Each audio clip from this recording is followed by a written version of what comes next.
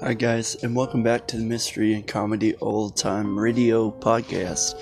I want to wish everybody a very Merry Christmas. I know it's real late and it's the beginning of the new year, but I wanted to wish everyone a very happy holiday season. I hope you guys had a great Christmas.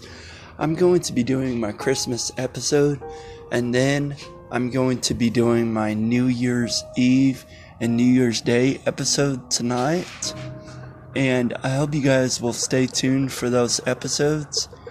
And please welcome to the show today for our Christmas episode Mr. James Stewart, Miss Donna Reeds, and we bring back Mr. Orson Welles to the program as he tells the story of A Christmas Carol. As we remind ourselves what the holidays are really about, it's not about what gifts we have, it's what we have been given to us by the Almighty God. Our freedom in faith, our family in love, and every day we live in this great country of ours. That is what the holiday season is all about. And as we remind ourselves what the holiday season is really about, we remind ourselves how blessed we are to have a great and wonderful God who expresses laughter through our children and our grandchildren. I hope you guys enjoy Mr. James Stewart and Miss Donna Reeds in the Lux Radio Theater presentation of It's a Wonderful Life, and Mr. Orson Welles Campbell Playhouse production of A Christmas Carol. And stay tuned after the program to hear Mr. Ben Crosby sing a couple of songs. Thanks, and enjoy the show, guys. Lux presents Hollywood.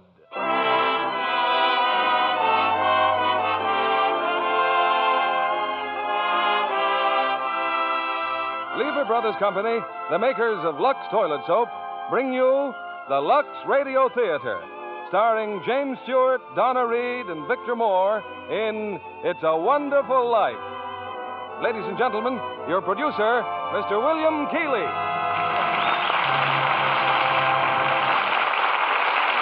Greetings from Hollywood, ladies and gentlemen.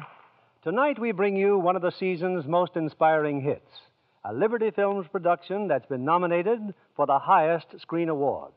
Yes, It's a Wonderful Life. And we present it now with its original fine stars, Jimmy Stewart and Donna Reed. Jimmy in the role which won him a nomination for the best performance of the year.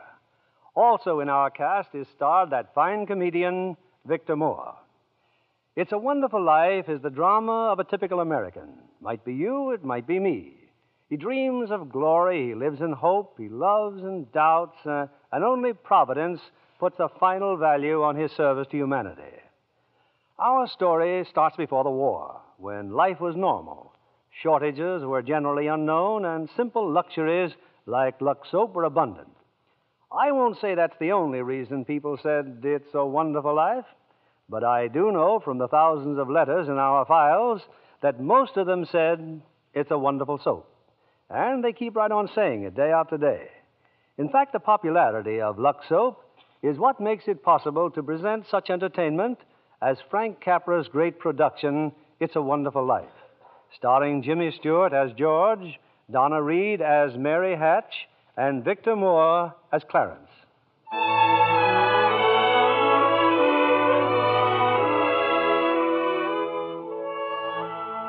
This is the story of George Bailey, citizen of Bedford Falls, New York. George Bailey, who more than anything under the sun wanted to see the world, the wonderful, exciting world that lay somewhere beyond the limits of his hometown. Oddly enough, this story does not begin in Bedford Falls. In fact, it doesn't begin anywhere in the world. It begins in heaven, where the superintendent of angels has just summoned an apprentice angel named Clarence. Oh, I'm really going down to Earth, sir? Oh, how splendid. Yes. There's a very discouraged man down there, Clarence. George Bailey. At exactly 10:45 p.m., Earth time, he'll be thinking seriously of ending his life. Oh, dear, his life. Now, I want you to stop him if you can. Now, sit down. I'll give you Bailey's case history. Sir, if I should accomplish my mission, may I perhaps get my wings? I've been waiting over 200 years now, and, well, people are beginning to talk. Clarence, what's that book? The Adventures of Tom Sawyer, sir. I was reading it when you sent for me. Oh, fine book. Excellent. Well, you do a good job on George Bailey, and we'll see about your wings. Oh, thank you, sir. Now, listen. When George Bailey was a boy, 2 events occurred that you should keep in mind. One was when his young brother, Harry, fell through the ice and almost drowned.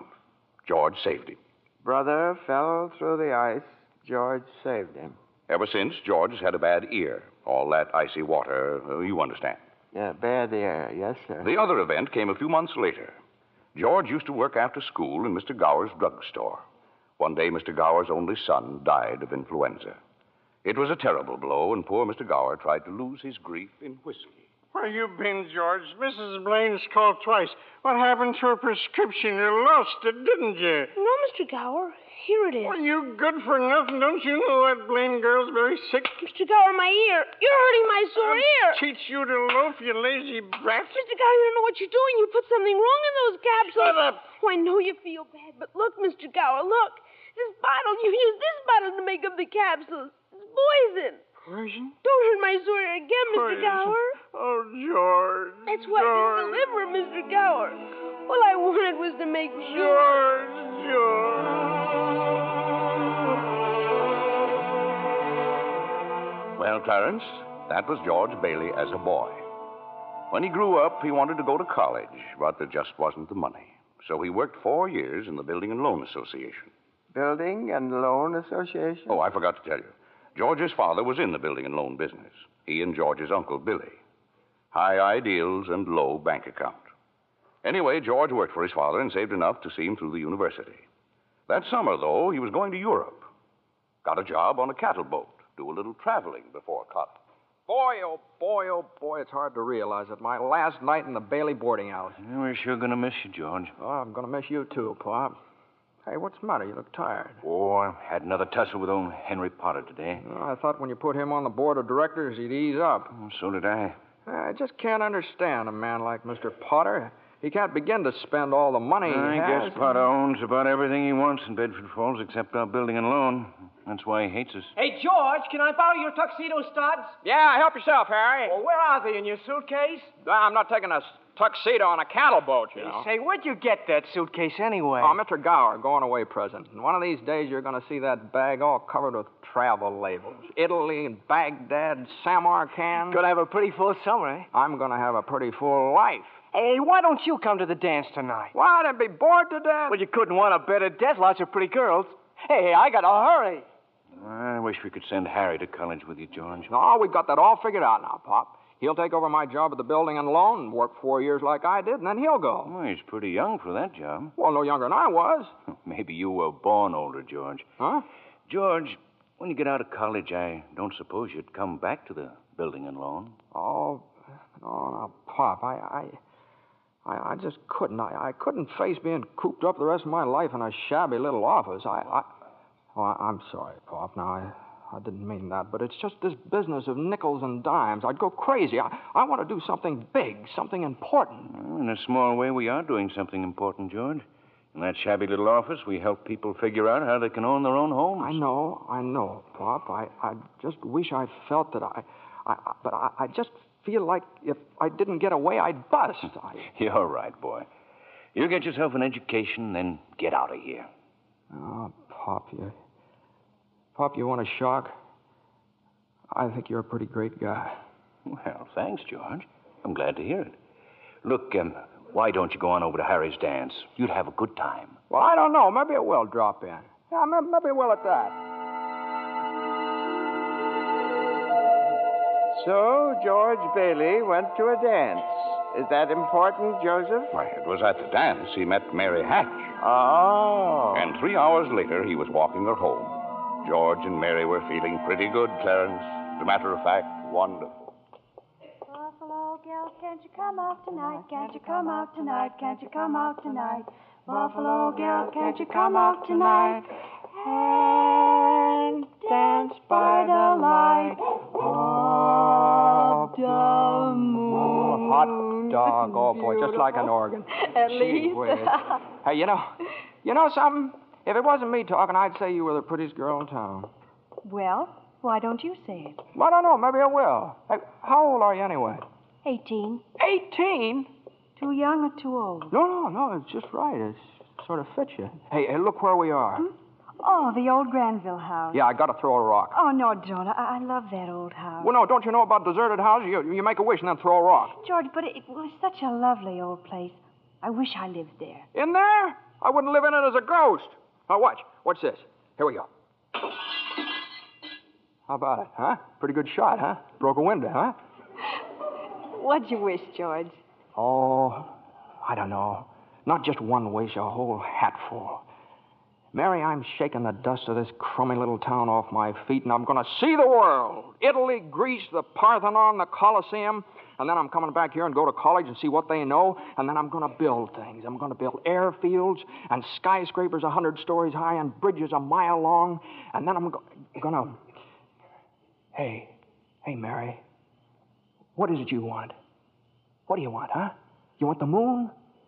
All you got to do is just say the word now. Okay, the moon, I'll take it. Then what? Then what? Well, then you could swallow it. And it'd dissolve like an aspirin, you know. And the moonbeams would shoot out of your fingers and the ends of your hair. And you think I'm talking too much?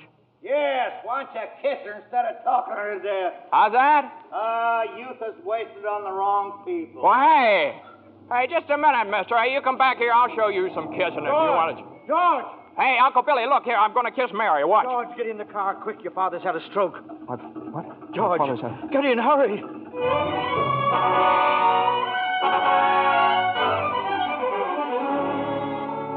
Well, George's father died that night, Clarence. So, of course, George couldn't go to Europe. But that fall, just as he was ready to leave for college, the directors of the building and loan had a meeting. They were going to appoint a successor to Mr. Bailey.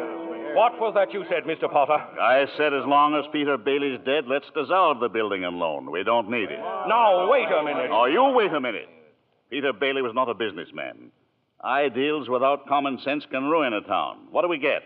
A discontented, lazy rabble instead of a thrifty working class. Hold on, Mr. Potter. Oh, I Just meant a minute. no disrespect, George, but... Oh, wait a minute here. Why my father ever started this cheap penny ante building and loan, I'll never know. But just remember this, Mr. Potter, this rabble you're talking about, they do most of the working and the paying and living and dying in this community. Well, is it too much to have them work and pay and live and die in a couple of decent rooms and a bath? Anyway, my father didn't think so. People were human beings to him.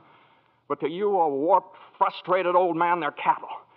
Well, in my book, Mr. Potter, he died a much richer man than you'll ever be. I'm not interested in your book, George. I'm talking about the building and loan. You're talking about something you can't get your fingers on that's galling. That's what you're talking about. Well, this town needs this measly one-horse institution, if only to have some place where people can borrow a few dollars without crawling to you. Now, come on, Uncle Billy.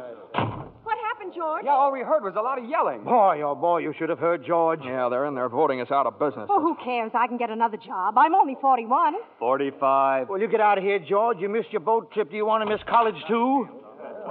George, we've just voted Potter down. We're still in business. Whoopee! We're still in business. We're still in business. But there's one condition, George. They've appointed you to take your father's place. Appoint me, but I'm going to college. Look, this is my last chance. Uncle Billy's your man. George, you've got to take it. They'll vote with Potter otherwise. They said so. They even...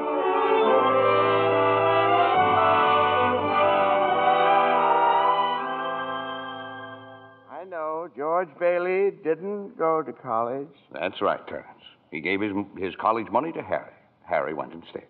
But what happened to that good-looking girl, you know, Mary? Oh, George saw her now and then. Not very often, though, because Mary went away to school, too.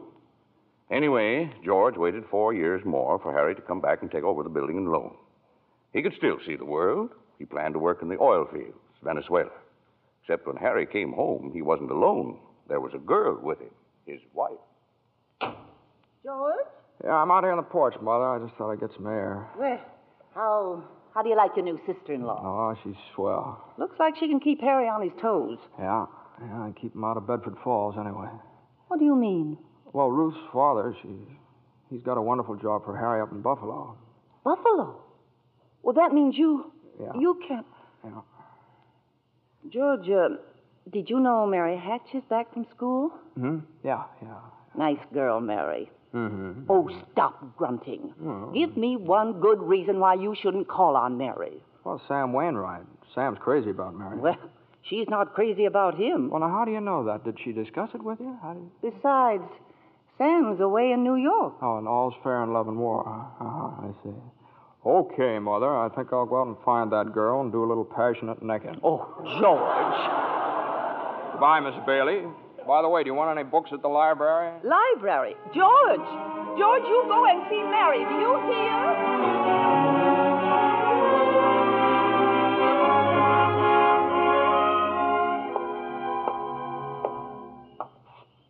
George, is that you out there? Oh, hello, Mary. Well, are you coming in? I just happened to be passing by here. Oh, I thought you were picketing. Have you made up your mind? How's that? Have you made up your mind About what? about coming in? Your mother just phoned. She said you were coming over. My mother just wanted... What does she mean, Carla? I just happened to be passing by, that's all. I didn't... Well? Well, all right, I'll come in for a minute, but I didn't tell anybody I was coming here. You fella can't go out for a walk nowadays without you... When'd you get back? Tuesday. Where'd you get that dress? Do you like it? It's all right. Well, no point standing here on the porch. Come on in. I still can't understand it. I didn't tell anybody I was coming here, you know. Would you rather leave? Well, no, I don't want to be rude. Sit down for a while. It's nice about your brother and Ruth, isn't it? Yeah. That's all right. Don't you like her? Well, of course I like her. She's a peach. Oh, just marriage in general you're not enthusiastic about, hmm? No. Marriage is all right for a lot of people. It's all right for Harry and Sam Wainwright and you. For Sam? Mary? It's George Bailey, Mother. What's he want? I don't know. What do you want? Me? Not a thing. Not a thing. And I just came in to get warm. He's making violent love to me, Mother. You just tell him to go right back home. Sam said he'd call you tonight from New York, didn't he? I guess so. How about some music? Your mother needs... I didn't come here to... What did you come here for, then? I don't know. You're supposed to be the one with all the answers. You tell me. Oh, why don't you go home? I don't know why I came here in the first place. Good night. Good night. Okay, the way you're shouting, you'd think that... You'd think what? All right, I'll get it. George, on your way out, would you mind turning off the phonograph? I'd be very happy to. Doggone crazy song. Hello? Sam? Mary, gee, it's good to hear your voice. How are you, Sam? I forgot my hat. Hee-haw. What? Oh, I was just talking to an old friend of yours, George Bailey. Oh, Mossback George? Old Mossback George. Well, put him on. I'll talk to him, too. Wait a second. George. He doesn't want to speak to George. He does so. He asked for him. Why'd you call me? Because if I'm in a hurry. Sam wants to talk to you. Oh. Hiya, Sam. Hey, fine pal you are, trying to steal my girl. What do you mean? Nobody's trying to steal anybody's girl. Here, Mary, take the phone. No. Wait, George. I want to speak to you both. Tell Mary to get in the extension upstairs. He says for you to get on the extension upstairs. I can't. Mother's on the extension. I am not. Here, we can both hear, George. Just put your head a little closer. What? There, that's better. We're listening, Sam. Well, I have a big deal coming up that's going to make us all rich. George, you remember that time you told me about making plastics out of soybeans? Soybeans? Yeah. Soybeans, yeah. Well, my father's checked into it, George, see? And now he's going to put up a factory. How do you like that?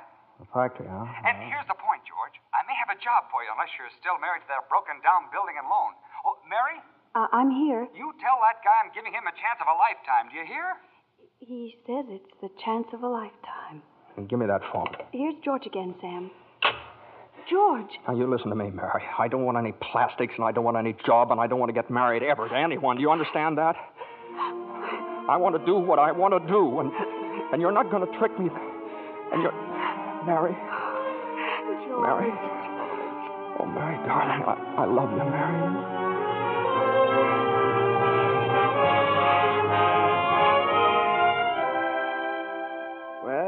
Well, so George Bailey and Mary Hatch were... Yes, George and Mary were married.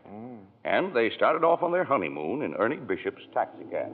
Hey, where are you two going on this here now honeymoon? We're going to shoot the works, Ernie. A whole week in New York, a whole week in Bermuda, the highest hotel, the oldest champagne, the hottest music, and the prettiest wife. So you're finally getting out of Bedford Falls, huh? Then what? Then what, honey? After that, who cares? That does it. Hey, you know, Mrs. Bailey, I haven't kissed you. Hey, George, there's something funny going on over there. Look over there at the bank. It looks like a run. All right. Pull over a minute, will you, Ernie? George, let's not stop. Please, let's go straight to the No, wait a station. minute. I'd better see what it is. I'll be right back. George, please. George!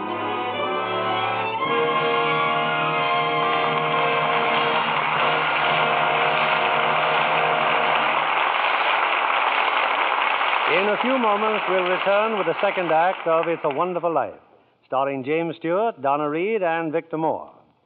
Meanwhile, here's our Hollywood reporter, Libby Collins, looking very smart, too, may I say. Well, thank you, Mr. Keeley. You know, after seeing Paulette Goddard's wardrobe for Paramount's new comedy, Suddenly It's Spring, I just had to rush out and buy something new.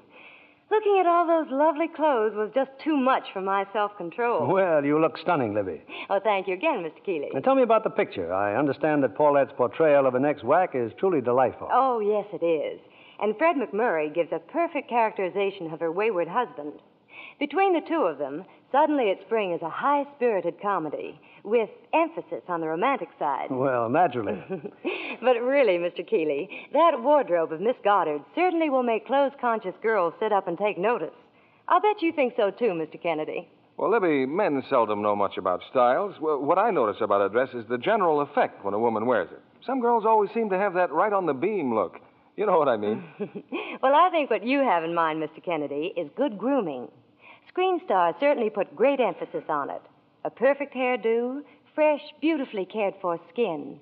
Those are essentials. That must be the reason Lux Toilet Soap continues to be a studio standby, no matter how often other styles change. Well, that's what Miss Goddard told me. She says her beauty facials are so quick and easy and work so well.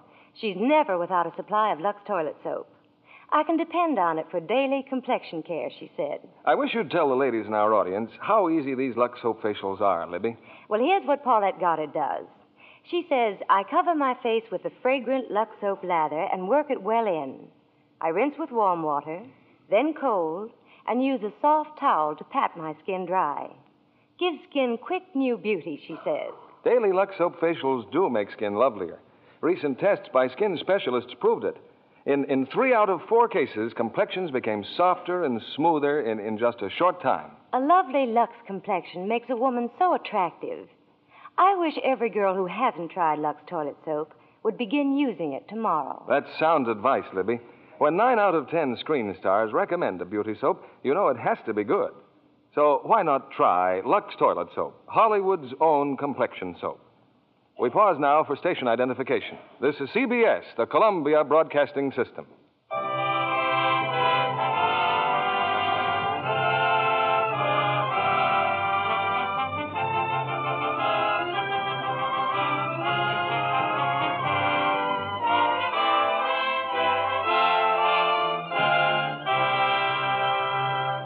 Act 2 of It's a Wonderful Life, starring Jimmy Stewart as George, Donna Reed as Mary, and Victor Moore as Clarence.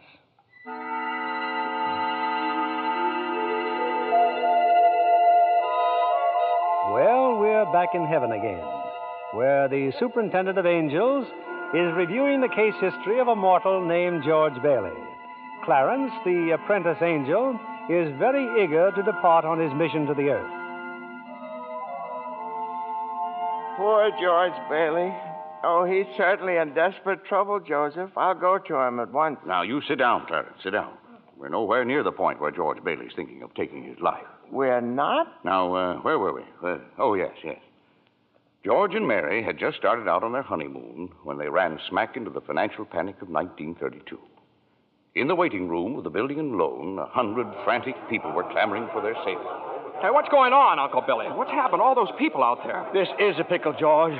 All I know is the bank called our loan an hour ago. I had to hand over all our cash. Holy mackerel. Whole town's gone crazy. Bank's in the same spot we are. Our charter, too. What about our charter? Our charter says we have to stay open until 6 p.m. The state can take away our license if we don't. How can we stay open till 6 without any money?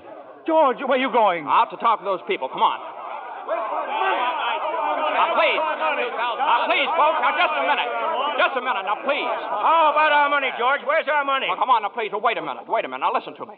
Now, you're thinking of this place all wrong. Your money's not here. Oh, wait a minute. Now, let me tell you, your money's in people's houses. In the Kennedy house, and the McLaren house, and in your house, and 100 others. Now, what are you going to do? Foreclose on them? I got $240 in shares. Now, let me have it. All right, Charlie. Now, you'll get your money in 60 days. 60 days? Well, now, look, that's what you agreed on when you bought your shares. I got my money! Yes! Old man Potter's taking over the bank. He'll pay you 50 cents on every dollar. Then let's take our shares to Potter. Half is better than nothing. Now, wait a minute, please, folks. I beg of you not to do this. If Potter gets hold of your shares, he'll be owning this building and loan. And he's got the bank, he's got the bus line, he's got the department stores, and now he's after us because he wants to keep you living in his shacks and paying the kind of rent he decides to charge. Now, we can get through this thing all right, but we've got to stick together. We've got to have faith in each other. My husband's out of work. We need money. I've got doctor bills to pay. I can't feed my kids on faith. How much do you need? We still got some money. Hey, Mary. Here it is, George. You told me to hold on to it. Would have made a nice honeymoon. Bought furniture, too. Hey, now, wait a minute, folks. Listen. I've got $2,000. All right, Charlie, how much do you need? $240. No, Charlie, now listen, just enough to tide you over. I said $240. Okay. Uncle Billy, give Charlie $240. All right, Ed. Now, how much just to get by on? $20, I suppose. Now you're talking. Now, Mrs. Thompson, how about you? $20 will do me. Good. $20. Uncle Billy, pay it back when you can now. Pay it back when you can. All right. Who's next?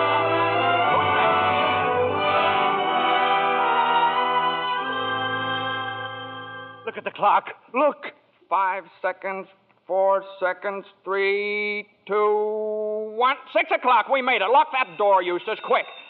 Boy, we're still in business, Uncle Billy. We've even got $2 left. George, there's a call for you. Okay, and then call my wife, will you? She's probably over at Mother's. Mrs. Bailey's on the line. No, I don't want Miss Bailey. I want my wife, Mrs. Bailey. Miss Bailey, that's my wife. That's my. Give me the phone, will you? Hey, Mary. Listen, Mary. I'm sorry. Come home. Well, what home?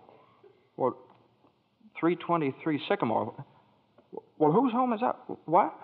Well, Mary, how can I... Well, sure, all right, sure, I'll be there. Clarence, guess what 323 Sycamore was? His mother-in-law's house, huh? Oh, no. Number 323 Sycamore was the old Granville house, the one George threw rocks at and made wishes. Yes, sir, that's where they spent their honeymoon. That's where they started housekeeping. They were still living there 2 years later when old man Potter asked George to stop over at his office. Sit down, George. Sit down, do. Have a cigar? Well, thank you, sir. George, you're a young man, married, making, say, $40 a week at the building and loan. 45. 45. Now, if you were some ordinary yokel, I'd say you were doing fine. But George Bailey is intelligent, ambitious. He hates the building and loan almost as much as I do. He's been dying to get out of town ever since he was born, but he's trapped. Trapped into frittering his life away playing nursemaid to a lot of garlic eaters. Do I paint a correct picture, George, or do I exaggerate? Well, what's your point, Mr. Potter? My point is that you're the only man in town who has licked me. George, I want to hire you. Manage my affairs. I'll start you off at $20,000 a year. $20,000 a year? Are you sure you're talking to me? I'm George Bailey. Don't you remember me? The building and loan, remember? Yes, George Bailey, whose ship has just come in, providing he has sense enough to climb aboard. Well, but what about the building and loan? Confound it, man. I'm offering you a 3-year contract at $20,000 a year. Is it a deal or isn't it? No. The answer's no, doggone it. If you offered me $1 million to stay around this town and play stooge to you, the answer'd still be no. Now, let me alone. Don't bother.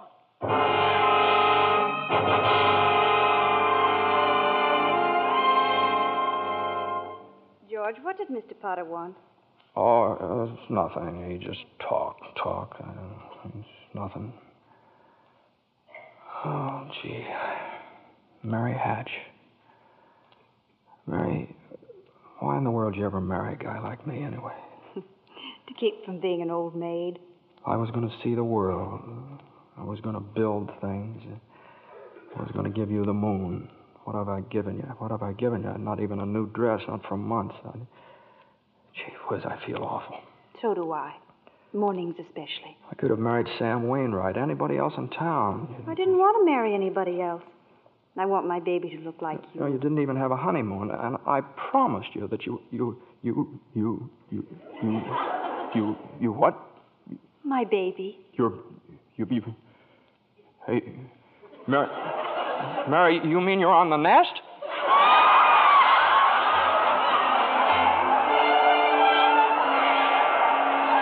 Well, Mary had her baby, Clarence, a boy. You don't say. Then she had another one, a girl. Well, what do you know? Night after night, George had come home late from the office. Things weren't good with the building and loan. Potter was really bearing down on him. Then came the war. Mary had another baby by then. Oh. But she still had time to help out in USO. Uncle Billy sold war bonds. And George's brother Harry became a real hero. Shot down 15 planes. But George, what about George? Well, George was 4F, his bad year. He was an air raid warden. On VE Day, he wept and prayed. On VJ Day, he wept and prayed again. We're getting pretty close to today, aren't we, sir? Yes, Clarence. You now know almost everything you have to know about George Bailey, except what happened that finds him down there at this moment, wanting to die. Well, sir, well? Well, today's the day before Christmas, Earth time. George is pretty excited. Hey, Tilly! Eustace! Hey, look at the newspaper. Commander Harry Bailey, decorated by the president. That's my kid brother. The Congressional Medal of Honor. Gosh, George, gosh. What do you think about the 15 Jap planes? And the last one he got was just about to dive into a transport loaded with soldiers. You know what that means? He saved lives, hundreds of lives. Hey, gee, where's Uncle Billy? Huh? We're going to the bank, George. He's depositing that $8,000. Good. Go. Who's that in his office there? It's that man again, the bank examiner. Oh, yeah. Well, good afternoon, Mr. Carter. Hey, Tilly, get the books from Mr. Carter. Will you know, that's my brother's picture there, Mr. Carter. He shot down 15 planes, and one of them was just about... Well, Mr. Henry F. Potter come to the bank to deposit some more loot, eh? Sure, you old fool. How do you like the news in the paper, Mr. Potter? Just can't keep those Bailey boys down now, can you? Let me see that newspaper. Here, sorry I can't chat, you old thief. Got to make a deposit. Here you are, Horace. Deposit slip, bank book, and a very Merry Christmas to you. You too, Mr. Bailey.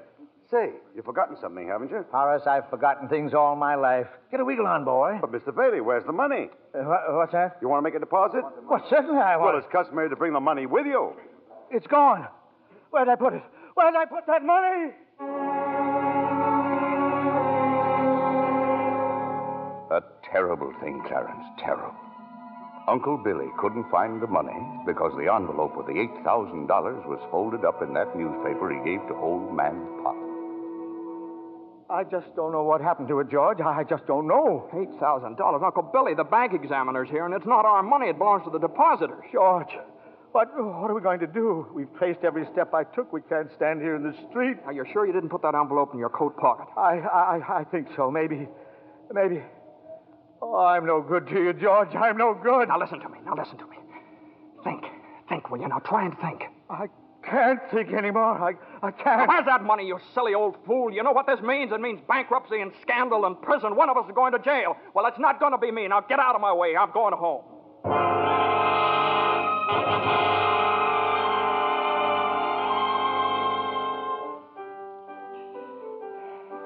George, dear, what's wrong? You haven't said a word since you came home. Oh, well, that banging on that piano, does she have to just keep playing that same piece over and over and over and over again? I have to practice for the Christmas party, Daddy. What is it, dear? Another hectic day? Yeah, another red letter day for the Dad, babies. the Murphy's got a brand new car. You should see it. What's the matter with our car? Isn't it good enough for you? I'm sorry, Dad. I only... Run upstairs, Petey. See if Zuzu's all right. Okay, Mom. Now, what do you mean? See if Zuzu's all right. What do you mean? Oh, she caught a little cold coming home from school. She didn't button up her coat. Well, what is it? What do you mean, just a cold? George, the doctor said it was nothing serious. Was the doctor here? Well, I thought he'd better look at her. It's this old drafty house. It's no wonder we don't all have pneumonia. Might as well be living in a refrigerator. Why did we have to live here in the first place and stay around this measly, crummy old town? George, what's happened? Everything's happened. You call this a happy family? Why do we have to have all these kids? Daddy, how do you spell frankincense? I don't know how you spell. You ask your mother. Where are you going? Upstairs to see Zuzu. Hello? Oh, thank you, Mrs. Welch. I'm sure she'll be all right. Who's that? Zuzu's school teacher. What? Oh, yes, the doctor says she'll be fine tomorrow. Here, give me that phone. George, please. Mrs. Welsh? Well, this is Mr. Bailey. Say, what kind of a teacher are you anyway? What do you mean sending Zuzu home like that, half naked? Do you realize you probably end up with pneumonia just because of your stupidity? You know, maybe my kids aren't the best dressed kids in town, but at least... Hello. Janie, will you stop playing that lousy piano? Cut it out. Stop it. George, for heaven's sake, what's wrong with you? I'm sorry. Janie, I'm sorry. Mary, I've just got to get out of here.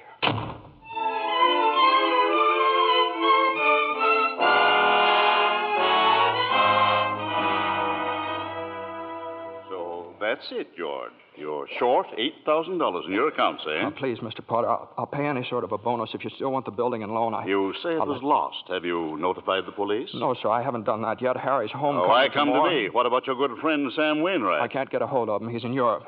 What kind of security would I have, George? What collateral? Yes, sir, I have some life insurance here. $15,000 policy. What's your equity in it? $500. And you want $8,000? You once called me a warped, frustrated old man. Well, what are you but a warped, frustrated young man crawling on your hands and knees for help? Why don't you go to the riffraff you love so well? Ask them for help. I'll do anything, Mr. Potter, please. Please help me, Miss. My wife and kids... I'm calling the district attorney. $500. You know something, George? You're worth more dead than you are alive. Now get out of here. Get out.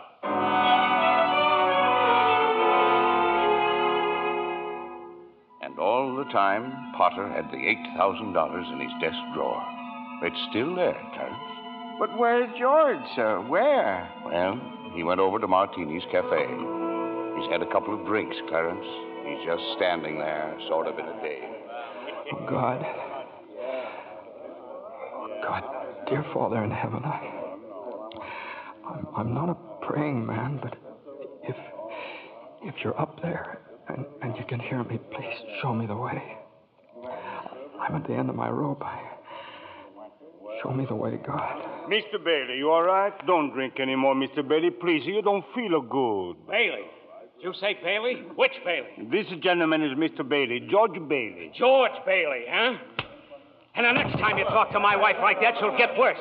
It isn't enough she slaves teaching your stupid kids how to read and write. You got a ball. You get out of here, Mr. Welch. You hit my best friend. Get out. All right, Mr. Bailey, you okay? Who's that? Mr. Welch, but don't worry. He don't come in this place no more. I'll get something for your face. It's bleeding. I'm all right. But please don't go away, Let me Mr. alone. Bailey. Please don't go away.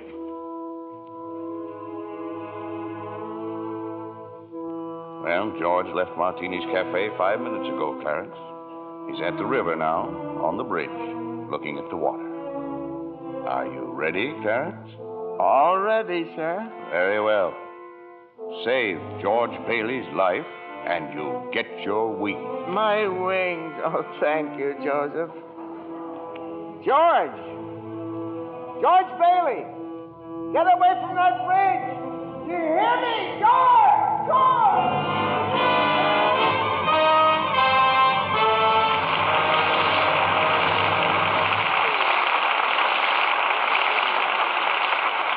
In just a moment, we'll bring you Act 3 of It's a Wonderful Life, starring Jimmy Stewart, Donna Reed, and Victor Moore. The popular theory about beautiful blondes is that they're content to be merely decorative. Our lovely guest tonight, Miss Susan Blanchard, completely disproves that idea. Besides being a hard-working Fox starlet, Susan, I understand you're a wonderful cook. I really love housekeeping, Mr. Keeley. But most of all, I enjoy the training I get at the studio. It's work, but it's fun, too. You're an Easterner, aren't you, Susan? Yes, a native New Yorker. I thought so. It was the Broadway theater that inspired me to think of show business as a career. Well, that's interesting. I used to save my allowance and go to every play I could. One of my favorite actresses was Jane Wyatt. Uh-huh. Imagine, Mr. Keeley, what a thrill it was for me to meet her right here in Hollywood. Jane Wyatt's latest picture, Boomerang, was made in the East, I understand. Yes. But she and Dana Andrews, who stars in Boomerang with her, were in Hollywood to see a studio showing of the picture. Oh, I see. Jane Wyatt is my ideal of a stage and screen star. So talented and so lovely to look at. Just as lovely in real life, too. She is indeed. It wasn't long before I discovered that she's as keen about Lux toilet soap for beauty care as I am. You know, I'm a Lux girl, too. We're glad to hear you say that, Miss Blanchard, because that's a very beautiful Lux complexion I see before me. Just right for blue eyes and ash blonde hair. Thank you, Mr. Kennedy. Any girl in pictures is delighted to find out about Lux toilet soap as a beauty care. Active lather facials are so quick and easy, and they really make a difference in your skin. Thousands of busy, attractive women have discovered that, Miss Blanchard. Daily Lux Soap Complexion Care does make skin lovelier. Otherwise, it wouldn't be the choice of 9 out of 10 screen stars. Lux toilet soap is all around beauty care for me. I use it as a bath soap, too. It has such delightful perfume, leaves a lovely fragrance on the skin. Thank you, Miss Susan Blanchard. I hope our audience will be seeing that lovely Lux complexion of yours in a screen close-up one of these days. Now, back to our producer, William Keeley. Act 3 of It's a Wonderful Life, starring Jimmy Stewart, Donna Reed, and Victor Moore.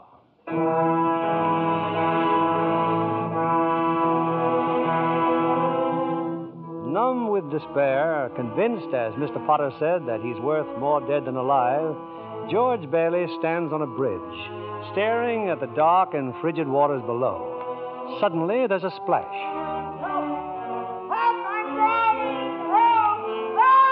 No, that's not George. It's Clarence, the apprentice angel. And there goes George in after him. It's a few minutes later now, and in the bridge-keeper's shack, George and Clarence are drying off. You both sure you're all right? You want a doctor? No, I'm all right. Oh, I'm fine. This underwear, I didn't have time to get anything more stylish. My wife gave me this on my last birthday. I passed away in it. You what, mister?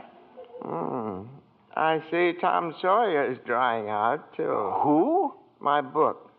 I left in such a hurry, I brought Tom Sawyer with me. Hey, how'd you happen to fall in? Oh, I jumped in. I jumped in to save you. Jumped in to save me? Well, I did, didn't I? You didn't go through with it, did you? Go through with what? Suicide. Hey, it's against the law to commit suicide around here. Yeah, it's against the law where I come from, too. Where do you come from? Heaven. Oh, that's very funny. Your lips bleeding. Yeah, I got a bust in the jaw in answer to a prayer. Oh, no, George. I'm the answer to your prayer. Hey, how'd you know my name? Oh, I know all about you. Well, who are you supposed to be, anyway? Clarence Oddbody, AS2. Clarence Oddbody. What's the AS2 for? Angel, second class. Hey, I'm getting out of here. You may not need a doctor, but I do. Cheerio, my good man. Hey, look here. Why'd you want to save me? Because I'm your guardian angel, George. Oh, I see. Uh-huh. Well, you look like about the kind of an angel I'd get. What happened to your wings? Well, I haven't won my wings yet. That's why I'm an angel, second class. Oh, I see. But you can help me earn them, George, by letting me help you. Oh, don't happen to have $8,000 on you, do you? No. We don't use money in heaven. Oh, that's right. Yeah, I keep forgetting. I see. Comes in pretty handy down here, bub. Oh, tut. Of course, I found it out a little late. You know, I'm worth more dead than alive. You mustn't talk like that. Joseph will never give me my wings if you keep feeling that way. You just don't realize what you've done for your folks. Why, if it hadn't been for you... Yes, if it hadn't been for me, everybody would be better off. My wife and my kids and my friends. Oh, this is not going to be easy. And I'll be better off if I hadn't been born. What did you say? I said I wish I'd never been born. George, that's wonderful. It's wonderful. What? The idea you just gave me. Well, you got your wish. You've never been born. I've never been born? Exactly. No worries, no $8,000 to get, nothing. You simply don't exist. All right, okay, all right. George, I can do things, strange things. I can show you the world, George, the way it would be if you hadn't been born. Hey, wait a minute. This ear of mine. Hey, say something else in that bad ear. You don't have a bad ear anymore. Oh, I don't think you're concentrating. Don't you see? You're not the George Bailey you think you are. You're nobody. Oh, that's the doggonest thing I ever saw. That ear. Your lips stopped bleeding, too. Yeah. Yeah. Hey, what's happening around here? What is this, anyway? I need a drink. That's what I need. What about you, Angel? You want a drink? Well, I don't quite know. Come on. We'll go as soon as our clothes are dry. Clothes are dry, George. Hey, so they are. That's funny. Well, look, let's get dressed and we'll stroll over to Martini's and then...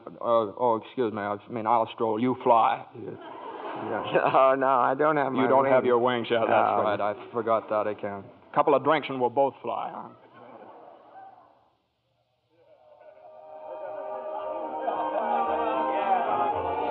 What'll you have, fellas? Hey, where's the boss? Where's Martini?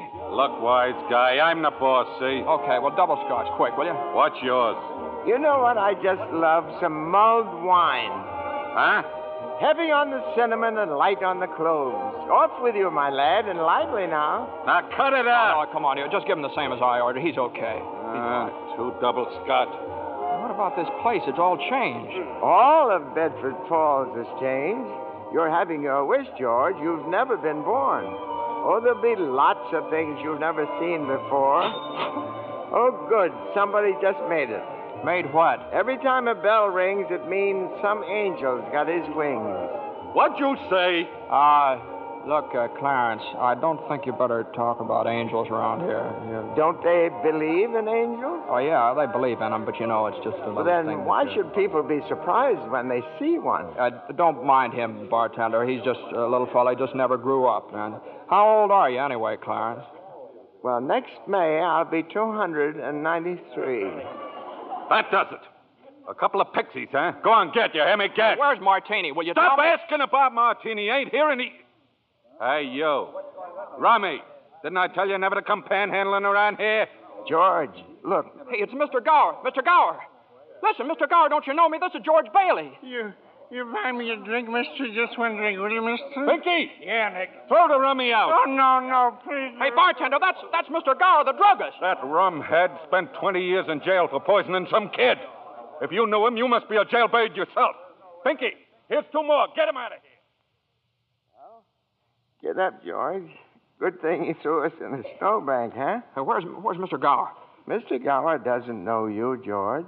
You see, you weren't there to stop him from putting poison into that prescription. Hey, what do you mean I wasn't there? Look, tell me, what are you? Are you a hypnotist? George. Look, why am I seeing all these strange things here? Don't you understand? It's because you were not born. Well, if I wasn't born, then who am I? Nobody. You have no identity. Oh, what do you mean I have no identity? No papers, no driver's license, no 4F card, no insurance policy. Zuzu's bell. What? Zuzu's bell. I bought my little girl a bell to hang on the Christmas tree, and I forgot to give it to her. I've got it in my... It's gone. It's gone, too. Everything's gone. But you've been given a great gift, George.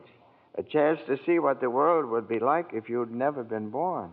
You're crazy. You're crazy as a bedbug, and you're driving me crazy, too. Now, look, I'm going home to my wife and family. Do you understand that? And I'm going home alone. Better not leave him alone, Clarence. Keep following him. Joseph, I'll stay near him, sir. Poor George. He's seeing Main Street now the way it'd be if he hadn't lived.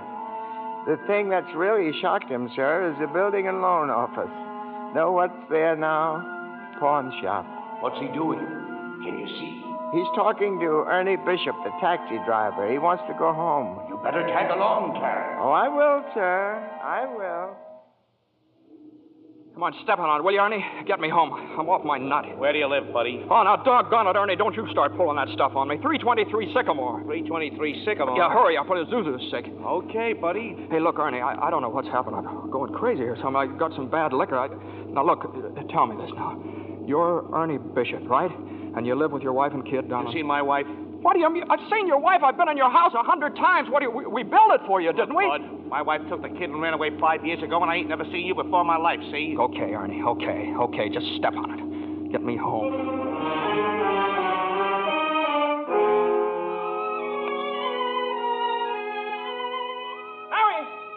Mary, where are you? Janie, Petey, Zuzu. Zuzu, where are you? This is just an old abandoned house, George. You have no wife, no children. Where are they? What have you done with them? Hey, I'll bait that thing. See, I told you. All right, up with your hands. Oh, Bert the cop. Thank heaven you're here. Now, look, why don't you be a good fella and I'll take you to a doctor? Bert, listen to me. What's the matter with you guys? Now, listen, it's that fellow there. He says he's an angel. He tried to hypnotize me. I hate to use my nightstick, but I guess I... Ow! Run, George, run. He can't hit you while I'm biting him. George, run. My teeth aren't what they used to be. Joseph, help! Joseph! Where'd they go, Arnie? Where'd they go? I don't know. They just disappeared.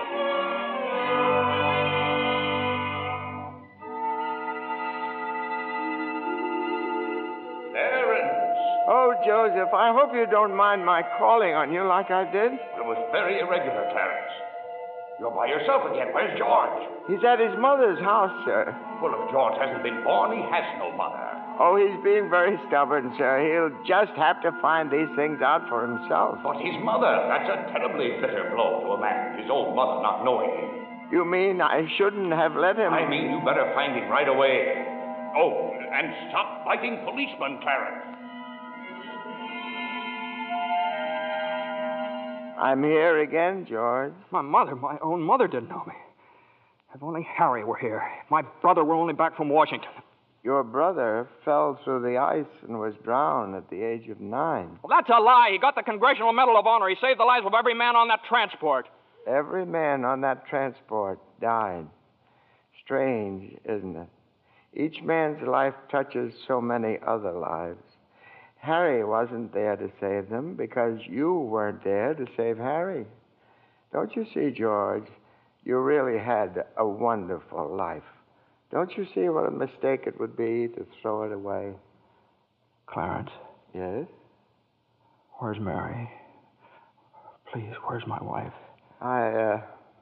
I'm not supposed to tell. Tell me where she is. You're not going to like it, George. Where is she? I'll choke it out of you if I have to. Where's my wife? The library. She works there. She's just about to lock up for the night. So George, come back. Oh, there must be some easier way for me to get my wings. Mary. I'm sorry, the library's closed. Mary, it's George. Don't you know me? No, I don't know you. Let me go. Mary, please, don't do this to me. Mary, please, help me. Help me. Where are our kids? Mary, I need you, Mary. Get please. away from me. Help! Help me, Mary. I'm George. Mary.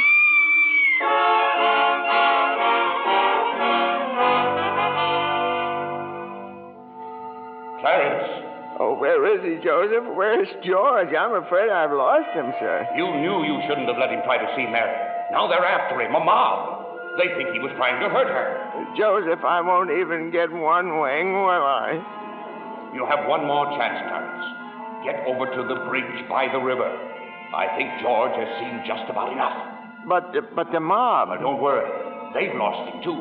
Now, hurry up. Oh, thank you, Joseph. Thank you. Clarence,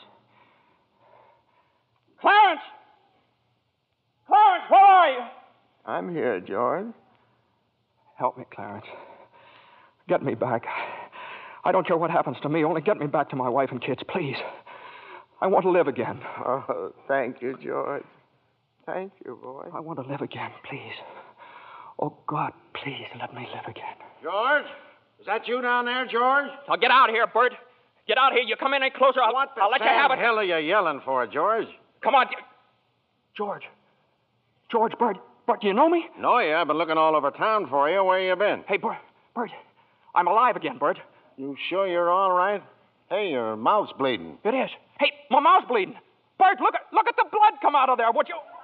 And where's Zuzu's Christmas bell, Bert? I had it right in my pocket. Here it is. Hey, it's in my pocket. What do you know about it? Hey, Merry Christmas, Bert. Well, Merry Christmas. Get in the car. I'll drive you home. You will, Bert? We'll do that. And turn the siren wide open, huh? Merry Christmas, Bedford Falls. Hey, Merry Christmas, old building and loan. Merry Christmas, Mr. Potter. Yippee! Come on. Hey, Bert, come on in with me, huh? What are these people, these reporters? Hey, Merry Christmas, reporters. Hey, Mr. Bank Examiner, Merry Christmas. Mr. Bailey, there's a deficit. I know, $8,000, I'll bet, huh? George, I've got a little paper here. I'm sorry. I bet it's a warrant for my arrest. Isn't that wonderful? Merry Christmas. Hey, where's Mary, you know?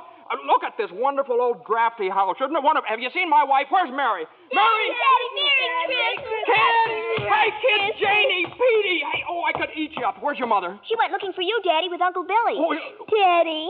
Zuzu, my little ginger snap. How do you feel, huh? Fine, Daddy. Not a snitch of temperature. Not a snitch of temperature. Hallelujah! George, darling. It's Mommy. Mommy's home. Mary. George, where have you been? Mary. George, Mary, now, George. look, just let me touch you. Oh, you're real, Mary. Oh, you've no idea what happened to me. You've no idea what's happened either. They're on their way here. Who's on our way? Oh, the police department? The FBI, the National Guard? I'm alive again, Mary. Oh, listen, Mary, I'm alive again. Oh, yes, darling, yes. Now, close your eyes and come on downstairs. What is it? We can't open my eyes yet, Mary? What's going on here? Now, keep your eyes closed. Now, I'll just walk you over here by the Christmas tree and... Well, the people, I hear lots of people. What is it? Lots of people. Just 1 minute now. We're all ready, Uncle Billy. Come in, everybody. George, look! Just look! Uncle Billy! Money, George. A laundry basket filled with money. Money for you. Mary did it, George. Mary! I don't understand. What money? What... People heard you in trouble, darling. These people, your friends, they've collected this money for you. The $8,000. Charlie. Hey, there's Martini. Mr. Gower. Hey, how are you, Mr. Gower? Mrs. Thompson, Ed, Tom, everybody. None of us would have a roof over our heads if it wasn't for you, George. Oh, gosh, this is wonderful. Hey, Mary, look who's coming in. Mother. Hi, Mother. Hey, and Harry. Got Mary's telegram, George. I flew in as fast as I could. Hey, everybody, a toast. How about a toast? Oh, good idea, Ernie. A toast to my big brother, George, the richest man in town. Daddy, my Christmas bell. You didn't forget. Forget? Here, honey. Here's your bell. Daddy. Darling, what's this on the table here? This book? The Adventures of Tom Sawyer. Lord, there's something written in it. Dear George, remember no man is a failure who has friends. Thanks for the wings. Love, Clarence. Clarence? Yeah, he's a very dear friend of mine. Daddy, Mrs. Welch says every time a bell rings, an angel gets his wings. That's right, Zuzu. That's right. That's right. Attaboy, Clarence. Attaboy, Clarence. Happy landing.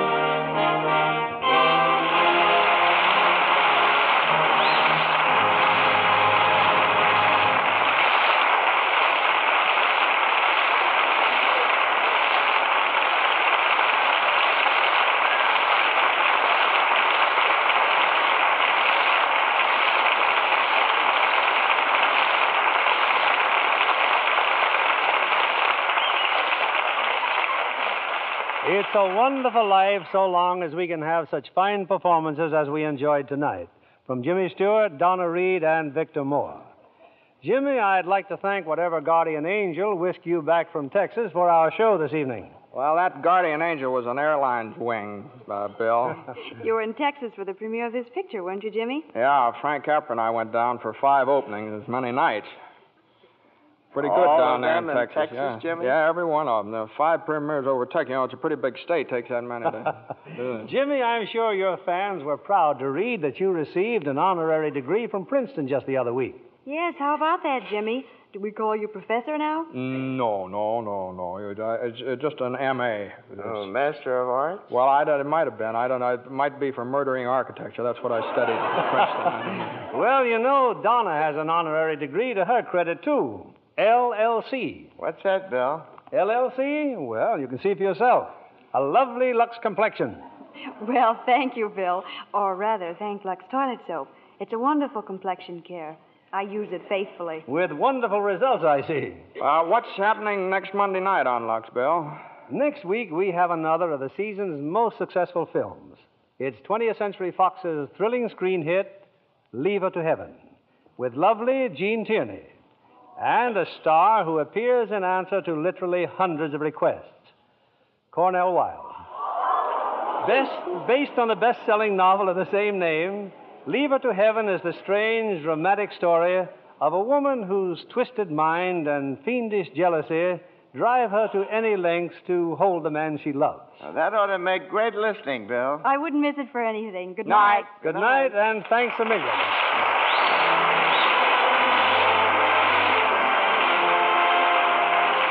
Lever Brothers Company, the makers of Lux Toilet Soap, join me in inviting you to be with us again next Monday evening when the Lux Radio Theater presents Gene Tierney and Cornell Wilde in Leave Her to Heaven.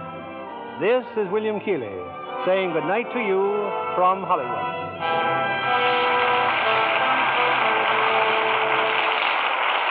Here's a sure way to save on your meat and grocery bills. Turn in used kitchen fats to your butcher and receive a generous price for every pound. The worldwide supply of fats is still desperately short, and every drop you save helps in the making of soap, refrigerators, and other needed items. So save and turn in your used kitchen fats. Donna Reed appeared through the courtesy of Metro-Goldwyn-Mayer, producers of The Beginning or the End, starring Brian Donlevy and Robert Walker. James Stewart will soon be seen in the Robert Riskin production for RKO, Magic Town. Victor Moore will soon be seen in Roy Del Ruth's production, It Happened on Fifth Avenue. Our music was directed by Louis Silvers. This program is broadcast to our men and women overseas through cooperation with the Armed Forces Radio Service. And this is your announcer, John Milton Kennedy, reminding you to tune in again next Monday night to hear Leave Her to Heaven with Gene Tierney and Cornell Wilde. Spry. When you bake and fry. For your cake and pie. It's your shortening by. Rely on Spry. Want fried foods crisp, golden, better tasting? Try Spry, the pure vegetable shortening that gives you delicious, better tasting fried foods. So digestible, too, the Spry way. Rely on Spry. S-P-R-Y. Rely on Spry. S-P-R-Y. Be sure to listen in again next Monday night to hear the Lux Radio Theater presentation of Leave Her to Heaven. This is CBS, the Columbia Broadcasting System.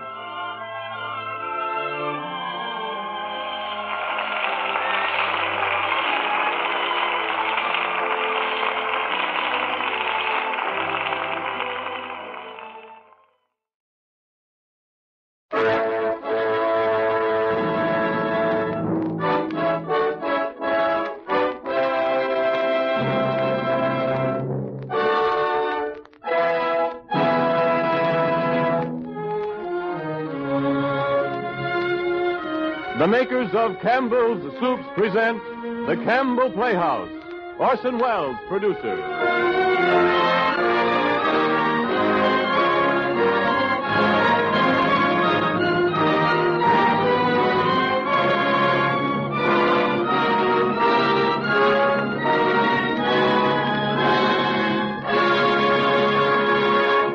Good evening, listeners. This is Ernest Chappell speaking. Tonight, Orson Welles and the Campbell Playhouse observe a Campbell tradition of long standing. They bring you Charles Dickens' well-loved tale of Yuletide, A Christmas Carol. 4 years ago, the makers of Campbell Soups went shopping for a Christmas present to give to all their friends. They found it in this story, Charles Dickens' embodiment of the very spirit of Christmas.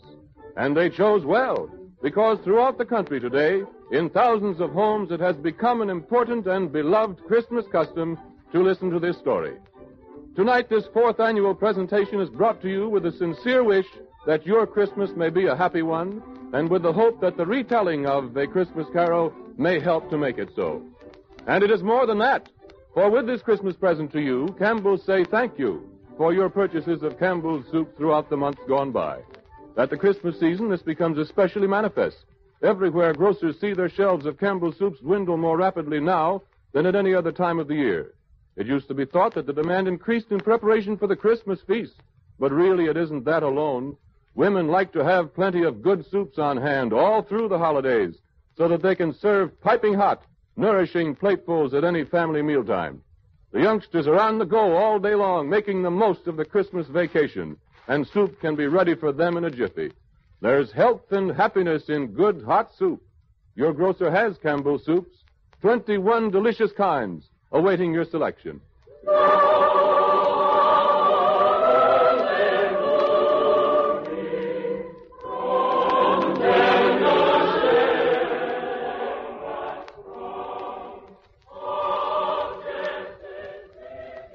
came to pass in those days that there went out a decree from Caesar Augustus that all the world should be taxed.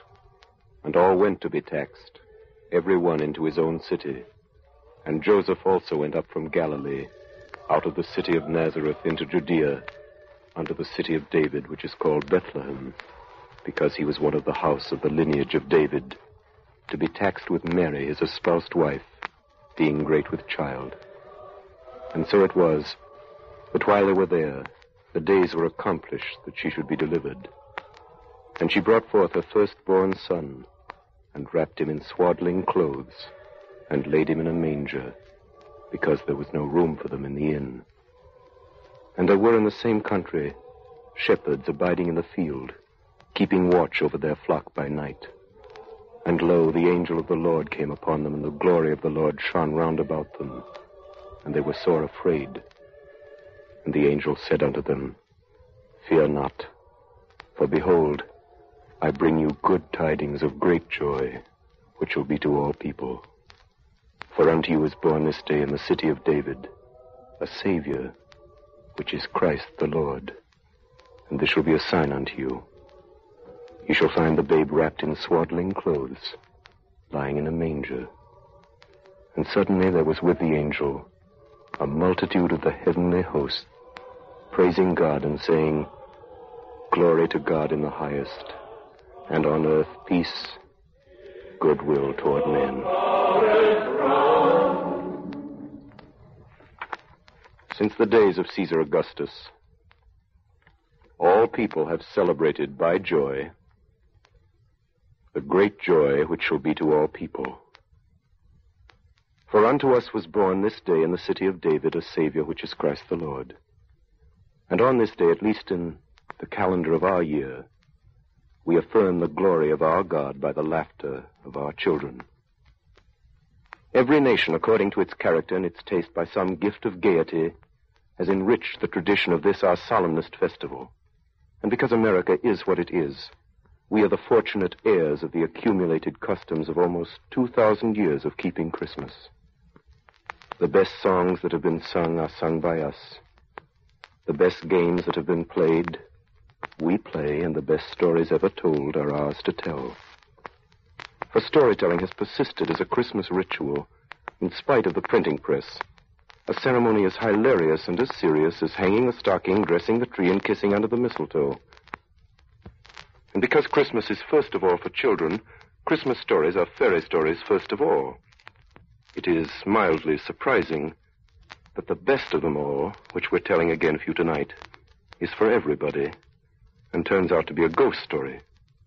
I have endeavored, writes its author on its title page, I have endeavored in this ghostly little story to raise the ghost of an idea, which shall not put my readers out of humor with themselves, with each other, with the season, or with me. May it haunt their houses pleasantly, and no one wish to lay it. It is signed, your faithful friend and servant, Charles Dickens.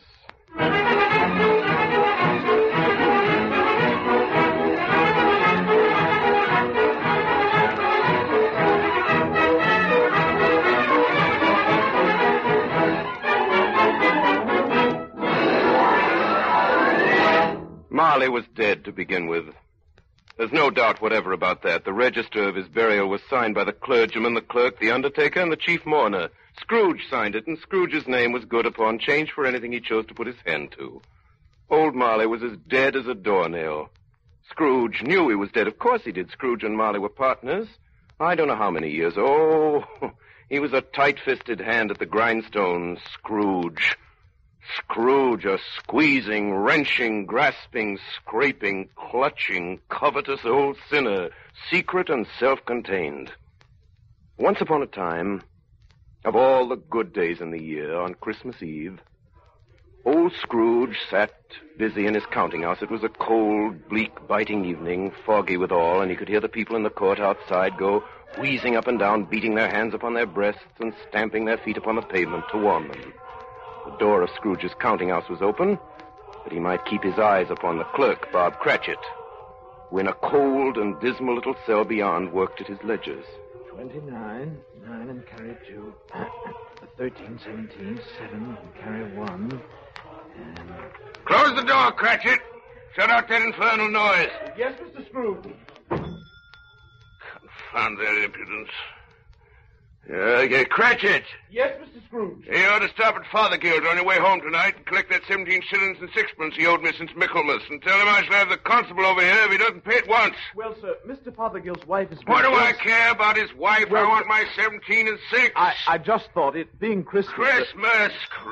Merry Christmas. Merry Christmas, Bob. Oh, Mr. Fred. Well, Merry Christmas. Merry Christmas to you, Uncle. Merry Christmas, Uncle. Huh? Bah.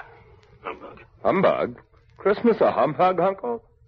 I'm sure you don't mean that. I do. Merry Christmas. What right of you to be merry? What season have you to be merry? You're poor enough. Well, come then, Uncle. What right have you to be dismal? You're rich enough. Ah, humbug. Don't be cross, Uncle. What else can I be? I live in such a world of fools. What's Christmas to you but a time for paying bills without money? Merry Christmas. A time for finding yourself a year older and not an hour richer. If I could work my will, every idiot who goes about with Merry Christmas on his lips should be boiled with his own pudding and buried with a stake of his own holly through his heart. Uncle. Nephew, keep Christmas in your own way. Let me keep it in mine. Keep it? But you don't keep it. Hey, let me leave it alone, then. What do you want, nephew? Christmas gift, I've no doubt. I came to wish you a Merry Christmas, Uncle. Ah, Merry Christmas. Much good may Christmas do you. Much good has it ever done you. There are many things from which I've derived good, by which I have not profited, I dare say, Uncle. Christmas among the rest. But I have always thought of Christmas time as a good time, a kind, forgiving, charitable, pleasant time. Therefore, Uncle, though it has never put a scrap of gold or silver in my pocket, I believe it has done me good and will do me good. And I say, God bless it. God bless Christmas. Hurrah! Let me hear another sound from you out there, Bob Cratchit. You keep your Christmas by losing your situation. That's just you, nephew. I wonder you don't go into Parliament. Talking of nonsense. Don't be angry, Uncle. I want nothing from you. I ask nothing of you. Why can't we be friends? Good afternoon. I'm sorry you feel that way. Well, I've tried. Merry Christmas to you, Uncle. Good afternoon. And Happy New Year, too. Humbug. Merry Christmas to you, Bob, and the missus. And to Tiny Tim. Thank you, Mr. Fred. Same to you, sir. Good day, sir. Good day, Bob. Merry Christmas, Uncle Ebenezer. Twaddle nonsense. Flummery. Talking of Christmas. Not a sixpence to jingle against another in his trousers pocket. Are you there, Bob Cratchit? Yes, sir.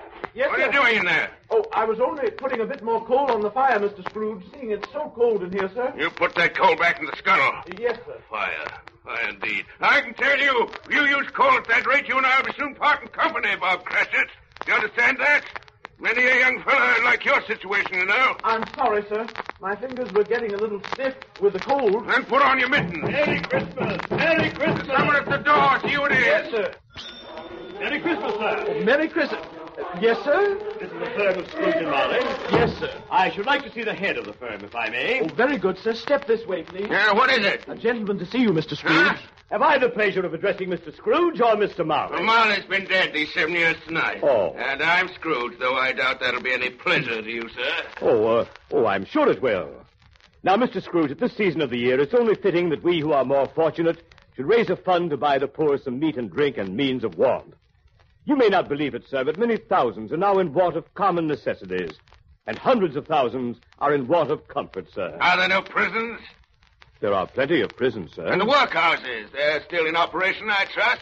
I wish I could say they are not, but they are, sir. The treadmill and the poor law and full vigor, then? Both very busy, sir. I'm very glad to hear that. I was afraid from what you said at first that something had occurred to stop them in their useful course. Now, sir, what do you want with me? Well, Mr. Scrooge, a few of us are endeavoring to raise a fund for the poor and destitute. What shall I put you down for? Nothing.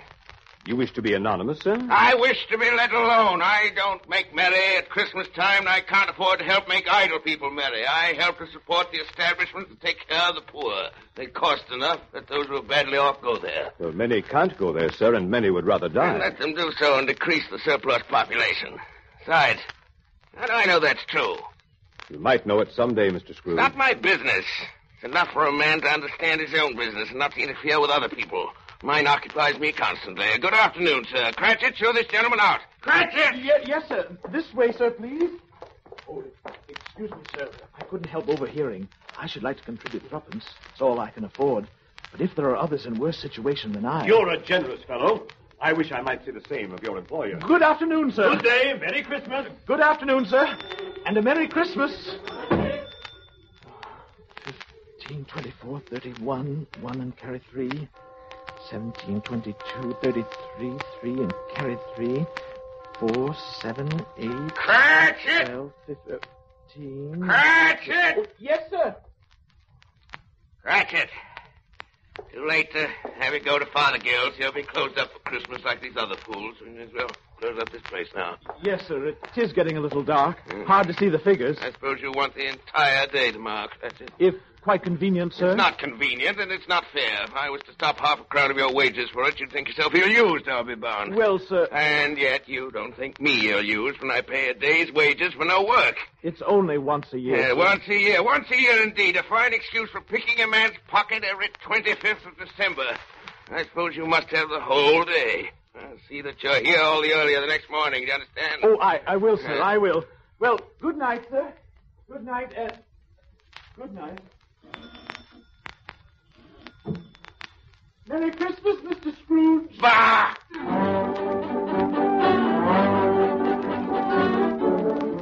The office was closed in a twinkling, and Bob Cratchit, with the long ends of his white comforter dangling below his waist, for he boasted no greatcoat, went down a slide on Cornhill 20 times in honor of its being Christmas Eve, and then ran home to Camden Town as hard as he could pelt to play with his family at Blind Man's Buff.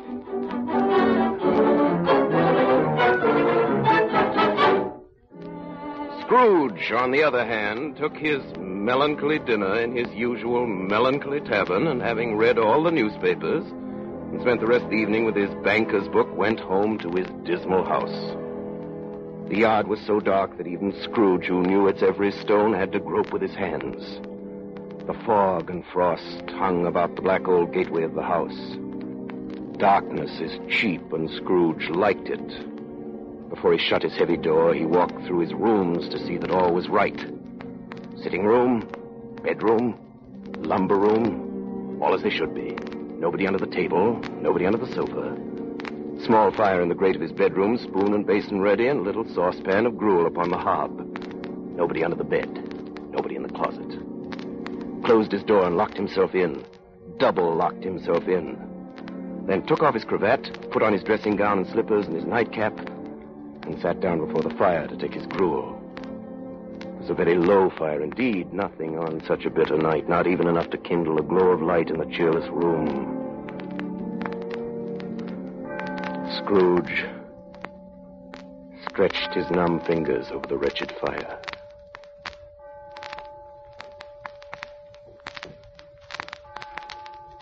Then he saw something that made him draw them back.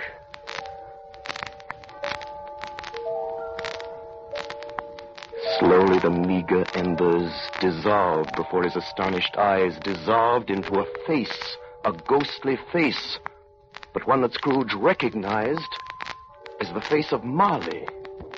Marley, his partner, dead these 7 years.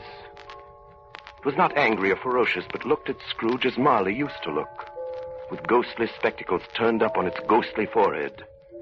The hairs were curiously stirred, like flames blown from a chimney draft. And through the death-cold eyes, Scrooge saw the buttons on the back of his coat. Humbug. Humbug. Humbug. Scrooge got up and walked away from the fire. As he turned, his glance happened to rest upon a bell, a disused bell that hung in the corner of the room. It was with great astonishment and with a strange, inexplicable dread that as he looked, he saw this bell begin to swing. Slowly at first.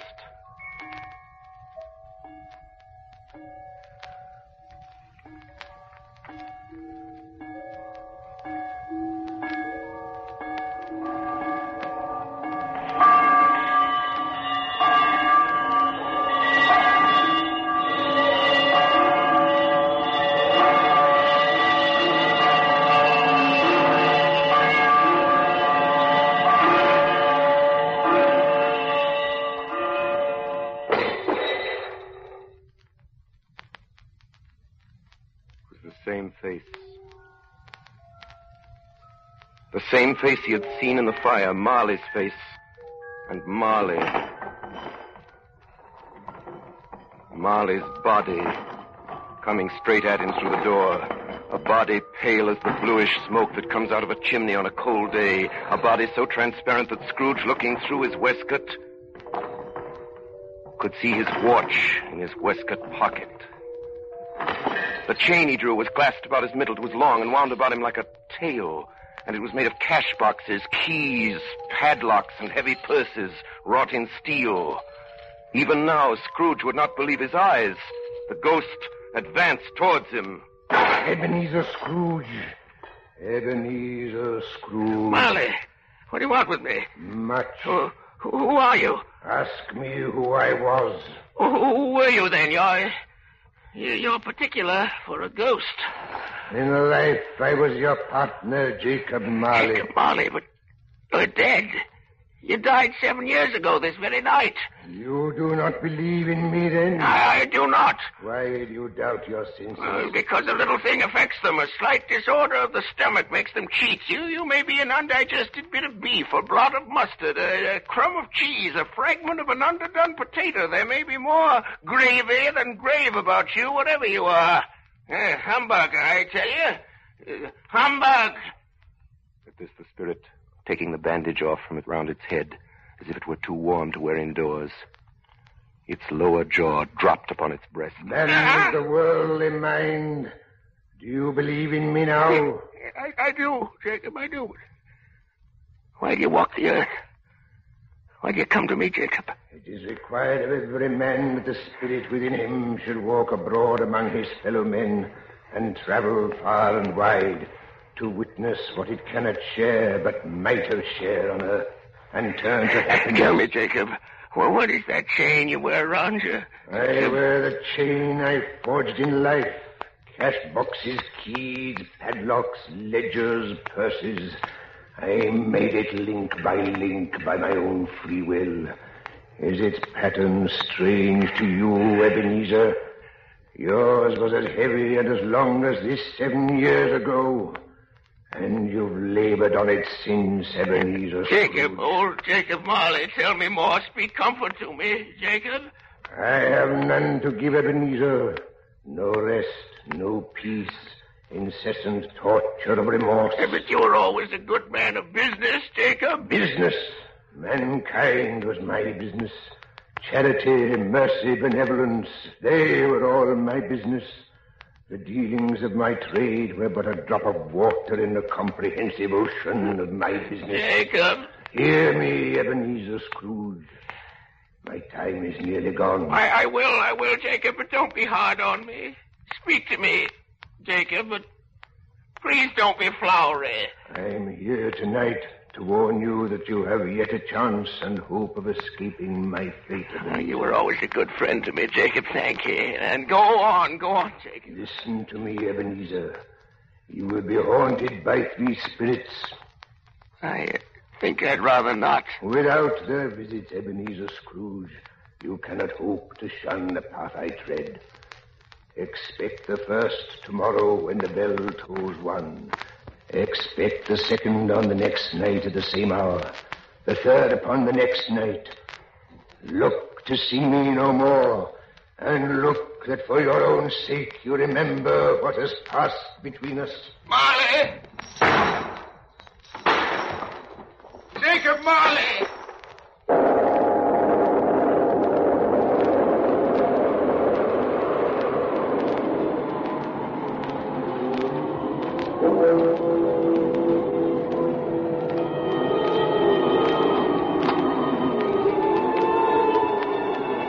Scrooge awoke.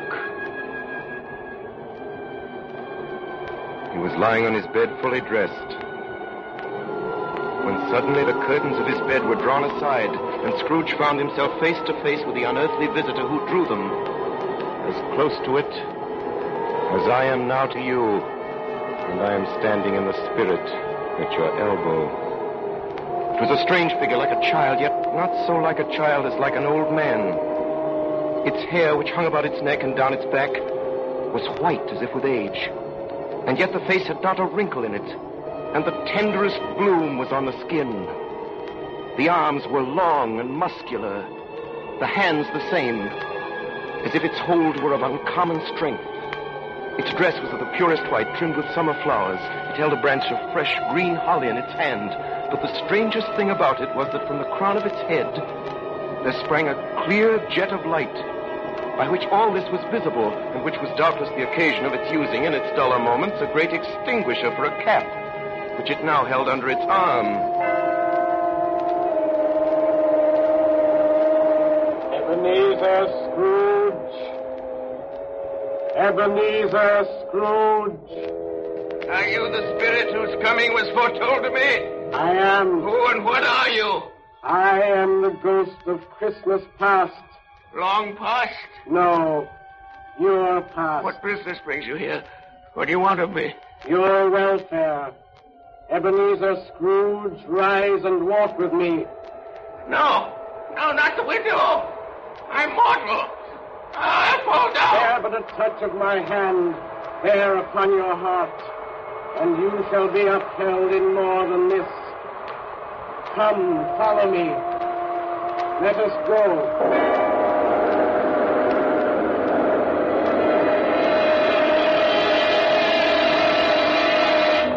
They stood upon an open country road, with fields on either hand. The city had entirely vanished. The darkness and the mist had vanished with it, for it was a clear, cold winter day with snow upon the ground. They walked along the road. Scrooge began to recognize every gate, every post, every tree, until a little market town appeared in the distance with its bridge, its church, and winding river.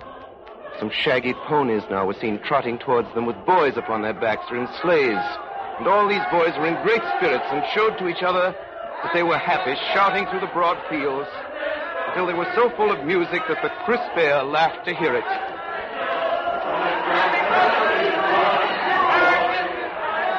And there stood old Scrooge, in his dressing gown and slippers and nightcap on the hill, and beside him the spirit of Christmas past.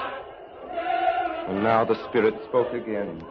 Not all the boys and girls were singing on that Christmas day, were they, Ebenezer Scrooge? See the bleak building over there? That building? I was a boy there. Yeah, I went to school in that place. You recollect the way? I could walk it blindfold. Strange you have forgotten it for so many years. Come, let us go closer. Look through the window into this cold, barren room.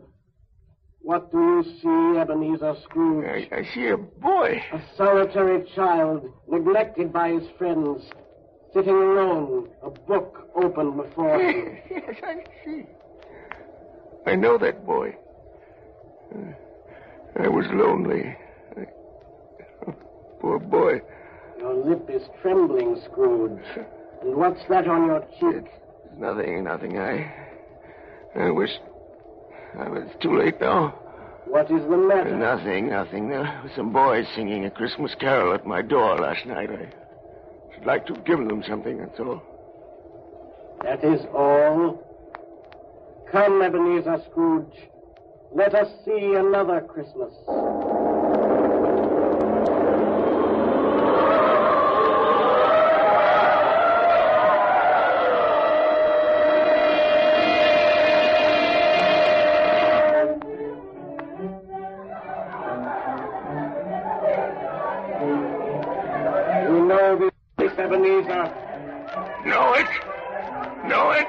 This is the counting house where I was apprenticed. Listen. Come now. Choose your partner. And it's my old master, bless his heart. My old master alive again. And we, his clerks, so full of joy on Christmas Eve. Hold hands, your partner. Now and consider. Hold through. Let me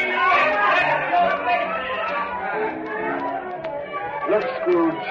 Look at that carefree young man with the light heart and the gay smile. Do you recognize him, Ebenezer? What is the matter, Ebenezer? Nothing particular. Something, I think. No. Only I should like to be able to say a word or two. my clerk, Bob Cratchit. That's all. That's all.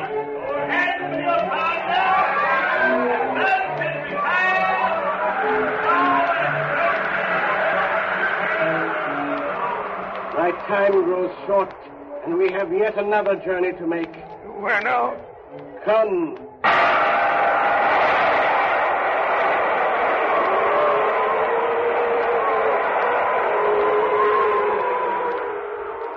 Again, Scrooge saw himself in a room that was vaguely familiar.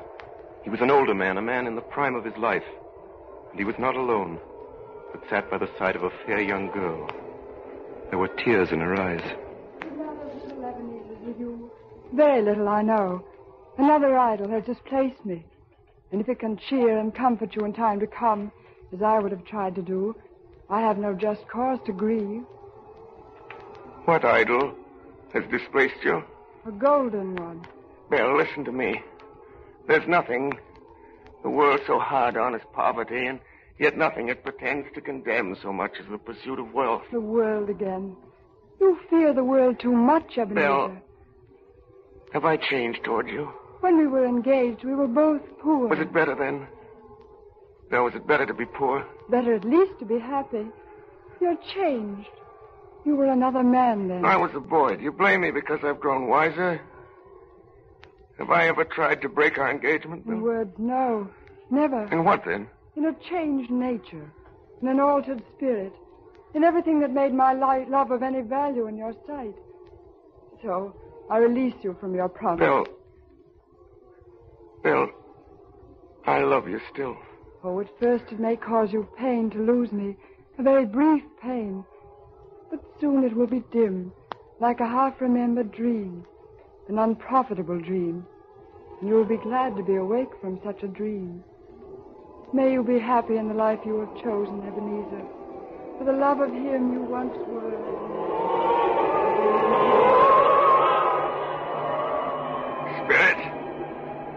Spirit, it is enough. Show me no more. These were shadows of the things that have been. That they are what they are. Do not blame no me. No more. One shadow more. Come.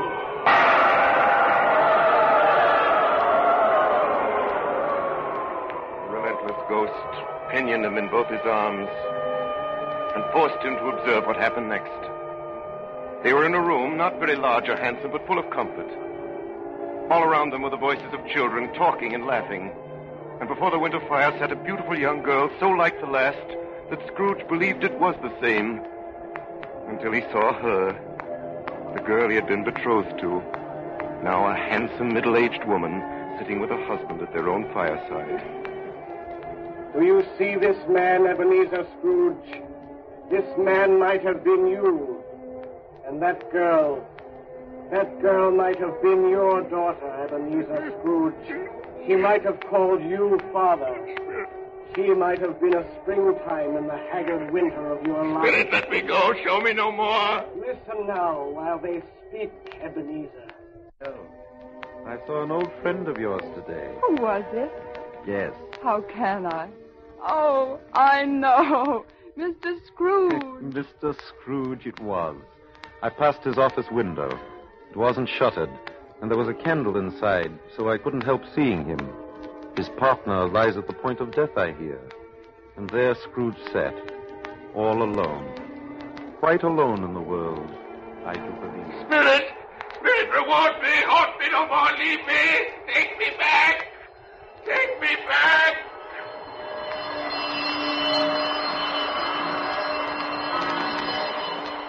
In his anguish, Scrooge began to struggle with the ghost of Christmas past. The lights in the crown of its head burned high and bright.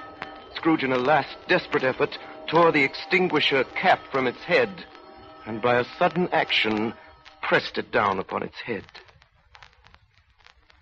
And Scrooge was conscious of being exhausted and overcome by irresistible drowsiness. And further, of being in his own bedroom.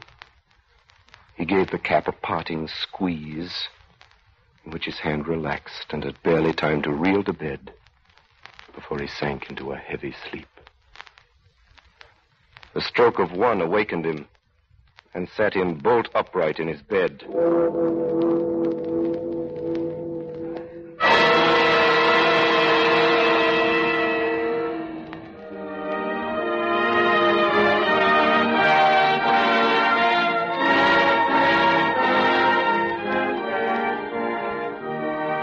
We pause now for station identification. This is the Columbia Broadcasting System.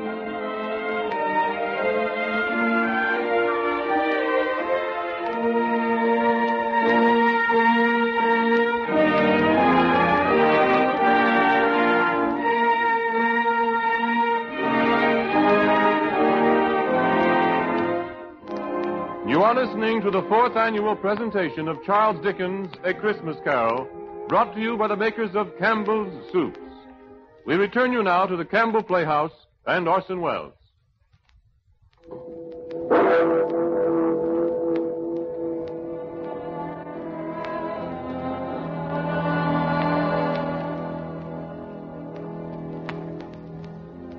On the stroke of 1, Scrooge had awakened suddenly and had sat him bolt upright in his own bed. He remembered the words of Marley's ghost and wondered from which direction the second specter would appear. He drew aside the curtains and established a sharp lookout all around the bed. At that moment, nothing between a baby and a rhinoceros would have astonished him very much. Now, being prepared for almost anything, he was not by any means prepared for nothing, and consequently, when no shape appeared, he was taken with a violent fit of trembling. 5 minutes. 10 minutes. A quarter of an hour went by, yet nothing came. And all this time he sat upon the bed with his nightcap upon his head, the very core and center of a blaze of ruddy light which streamed upon it. Being only light, this was more alarming than a dozen ghosts. As he was powerless to make out what it meant, he began to think that the source of this ghostly light might be in the adjoining room, from whence, on further tracing, it seemed to shine. He got up softly and shuffled in his slippers to the door. It was his own sitting room, there was no doubt about that. But it had undergone a surprising transformation. The walls and ceiling were so hung with living green that it looked a perfect grove, from every part of which bright gleaming berries glistened, and such a mighty blaze went roaring up the chimney as had never been known in Scrooge's time or for many and many a winter season gone. Heaped upon the floor to form a kind of throne were turkeys, geese, game, poultry, great joints of meat, sucking pigs, long wreaths of sausages, mince pies, plum puddings, barrels of oysters, red-hot chestnuts, and seething bowls of punch that made the chamber dim with their delicious steam. And in easy state upon this couch, there sat a jolly giant, glorious to see, who bore a glowing torch in shape not unlike Plenty's horn, and held it up high up to shed its light on Scrooge as he came peeping round the door. Come in, Ebenezer Scrooge. You know me better, man. Yeah? I am the ghost of Christmas present. Look upon me. You've never seen the like of me before. Spirit, conduct me where you will. I went forth last time on compulsion and learned a lesson which is working now. If tonight you have anything to teach me, let me profit by it. Touch my robe, Ebenezer Scrooge. Touch my robe.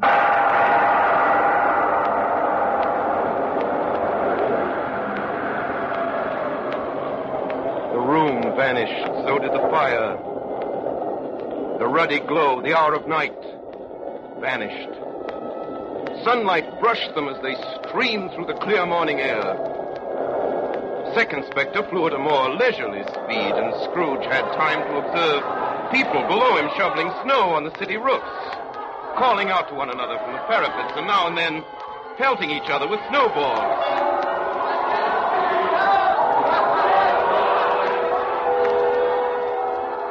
In the streets below them, the poulterers' shops were still half open, and the fruiterers were radiant in their holiday glory. Scrooge and his ghostly guide circled the tall spires as the steeples called good people all to church or chapel.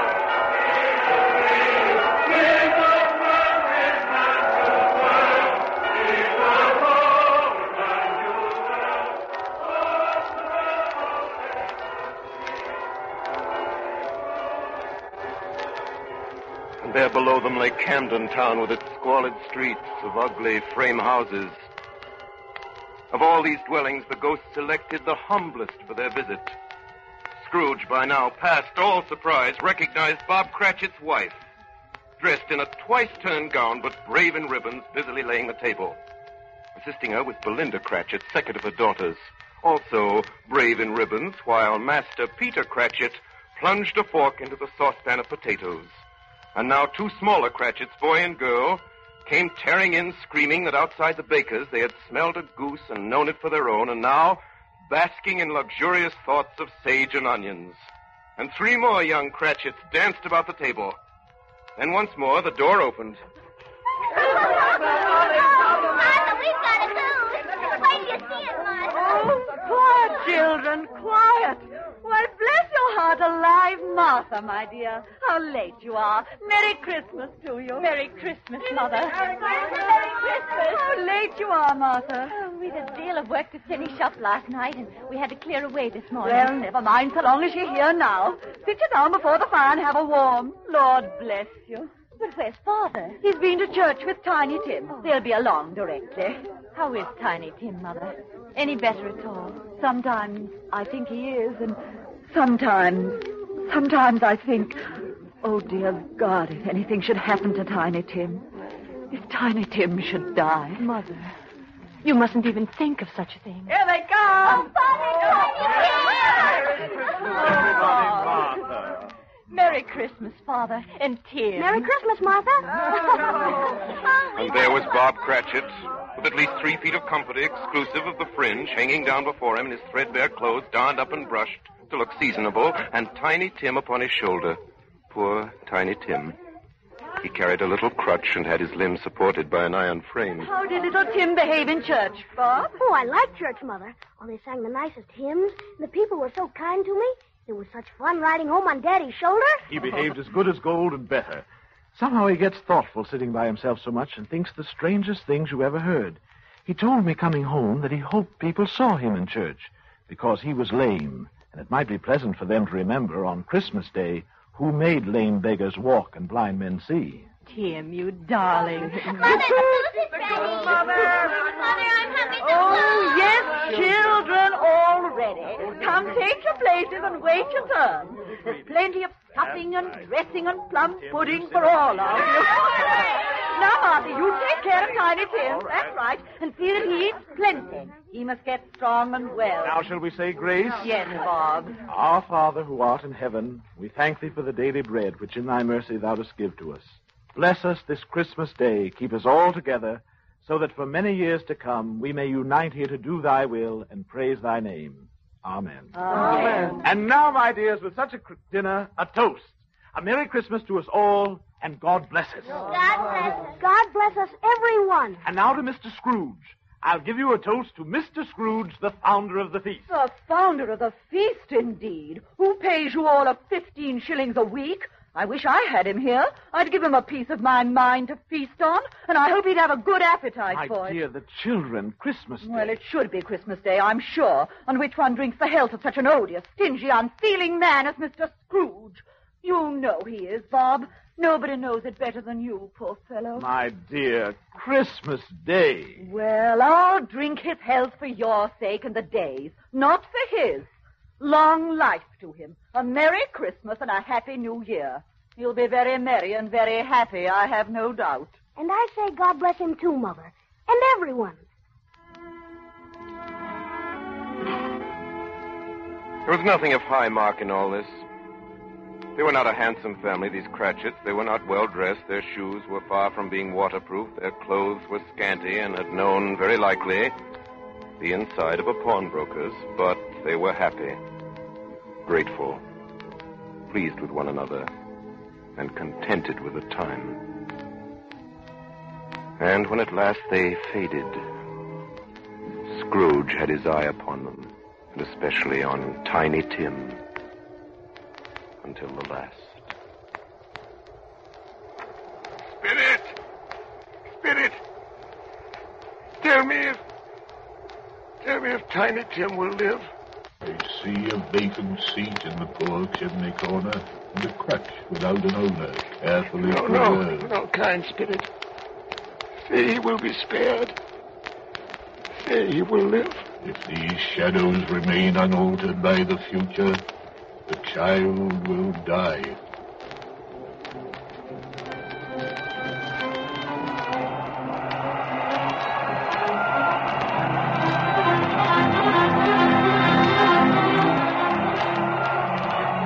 Many calls Scrooge made that night with the ghost of Christmas present. Now he stood upon a bleak and desert moor where monstrous masses of rude stone were cast about as though it were the burial place of giants. Down in the west, the setting sun had left a streak of fiery red which glared upon the desolation for an instant like a sullen eye, and then was lost in the thick gloom of darkest night. A light shone from the window of a hut. Passing through the wall of mud and stone, they found a cheerful company assembled around a glowing fire. An old man and woman with their children and their children's children, all decked out gaily in their holiday attire. In this place, Ebenezer Scrooge, the miners live who labor in the bowels of the earth. Still, they know me. Do you hear? Spirit did not tarry here, but bade Scrooge hold his robe. And passing on above the moor, they sped on. Whither? Not to see. To see. To Scrooge's horror, looking back, he saw the last of the land. Below him were the waves breaking upon a frightful range of rocks.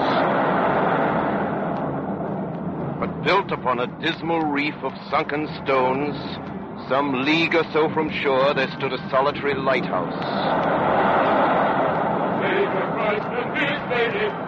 Great heaps of seaweed clung to its base, and storm birds, born of the wind, rose and fell about it like the waves they skimmed. Again the ghost sped on above the dark and heaving sea, on and on until they lighted on a ship. They stood beside the helmsman at the wheel, the lookout in the bow, the men who had the watch, dark, ghostly figures in their several stations.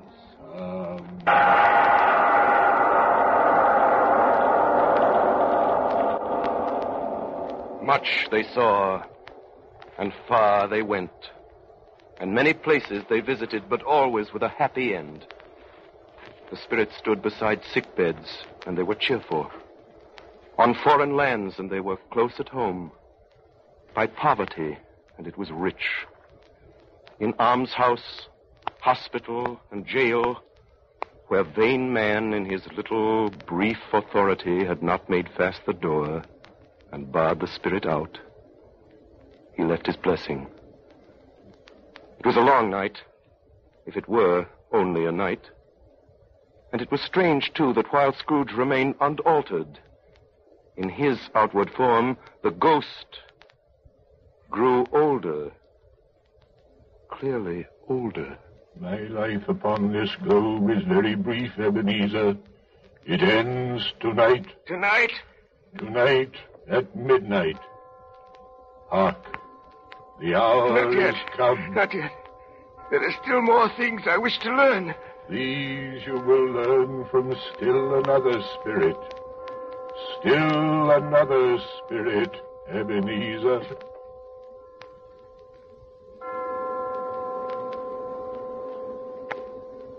Scrooge looked about him for the ghost. It had vanished. And he found himself once more in his bed, in his dressing gown and his nightcap on his head. He heard the clock strike. And then he remembered the prediction of old Jacob Marley, and lifting up his eyes, beheld a solemn phantom draped and hooded coming toward him like a mist along the ground.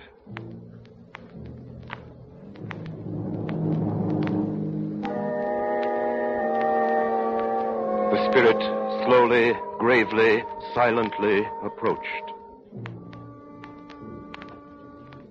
In the very air through which it moved, it seemed to scatter gloom and mystery. I am the ghost of Christmas yet to come. Ebenezer Scrooge, I am about to show you the shadows of the things that have not happened. but will happen in the time before us. Ghost of the future! I fear you more than any specter I've seen. Lead on! Lead on! The night is waning fast, and it is precious time. Scrooge followed in the shadow of its dress, which bore him up, he thought, and carried him along. And suddenly, they were in a room which Scrooge seemed to remember having seen before, where a woman and a child were. Oh, my son. My little son. Tiny Tim. I loved him so. Mother, dear. You mustn't. It's almost time for Father to be home. Don't let him see you crying. Yes, Mother. He's late tonight. He walks slower than he used to. And yet, I've known him to walk very fast indeed, with Tiny Tim on his shoulder. So have I, Mother. But he was light to carry, and his father loved him so that it was no trouble. No trouble at all. Bob. Good evening, my dear. You're late, Bob. I'm sorry, my dear. I went to the churchyard today. I wish you could have gone with me. It would have done your heart good to see how sweet and green a place it is. But you'll see it often. I promised Tiny Tim we'd walk there on a Sunday. Oh, Bob. It's God's will, my dear. Oh, my son, my little son. Tiny Tim. I loved him so. Oh.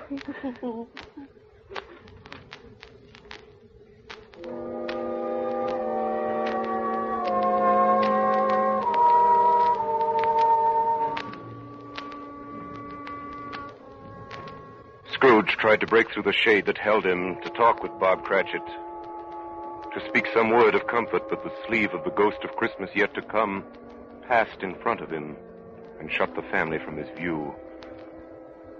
And now they were in an obscure part of the town where Scrooge had never been before. The ways were foul and narrow, the shops and houses wretched, the people drunken, slipshod, ugly. The whole quarter reeked with crime, with filth and misery. Deep in this den of infamous resort, there was a low-browed, beetling pawn shop where iron, old rags, and bottles were bought. And there was an old charwoman standing at the counter. Undo my bundle, Joe. I hope Scrooge didn't die of nothing catching, eh? Don't be afraid. I ain't so fond of his company that I'd take a chance at that. You may look through that shirt till your eyes ache, and you won't find a hole in it. The best he had, and a fine one, too. He'd have wasted it if it hadn't been for me. What you call a wasting of it, Mrs. Gilbert? Putting it on him to be buried in. Somebody was fool enough to do it, but I took it off him again. If calico ain't good enough for such a purpose, it ain't good enough for anything. It can't look uglier than he did in that one, the old horror. And here's his bed curtains. Small use he'll have for him where he's going. That's the truest word, you ever spoke, Mrs. Gilbert. So this is the end of him, you see. He frightened everyone away from him when he was alive to profit us when he was dead.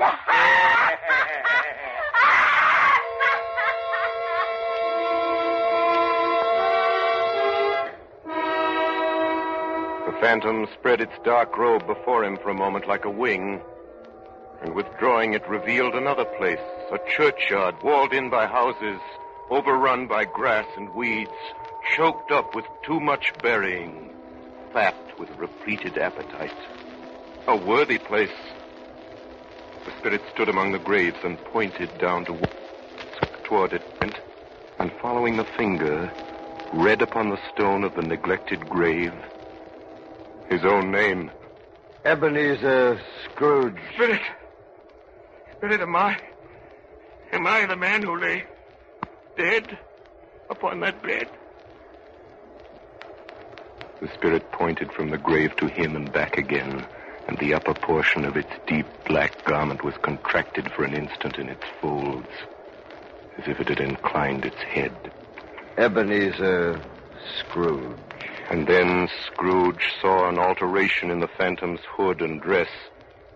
It shrank, collapsed, and dwindled into a bedpost. Yes, and the bedpost was his own, the bed was his own, the room was his own, best and happiest of all. The time before him was his own to make amends in. Running to the window, he opened it. He put out his head. No fog, no mist, clear, bright, jovial, stirring cold. Cold, piping for the blood to dance in, golden sunlight, heavenly air, sweet, fresh air, merry bells. Oh, glorious, glorious. Oi! Oi! What's the day? Hey, what's that, sir? What day is it, my fine fella? Today? Why, it's Christmas Day. Christmas Day? Christmas Day! That I haven't missed it. The spirits have done it all in one night. All in one night. I don't know what to do. I'm as light as a feather. I'm as happy as an angel. I'm as merry as a schoolboy. Merry Christmas to everybody. Happy New Year. Happy New Year to all the world.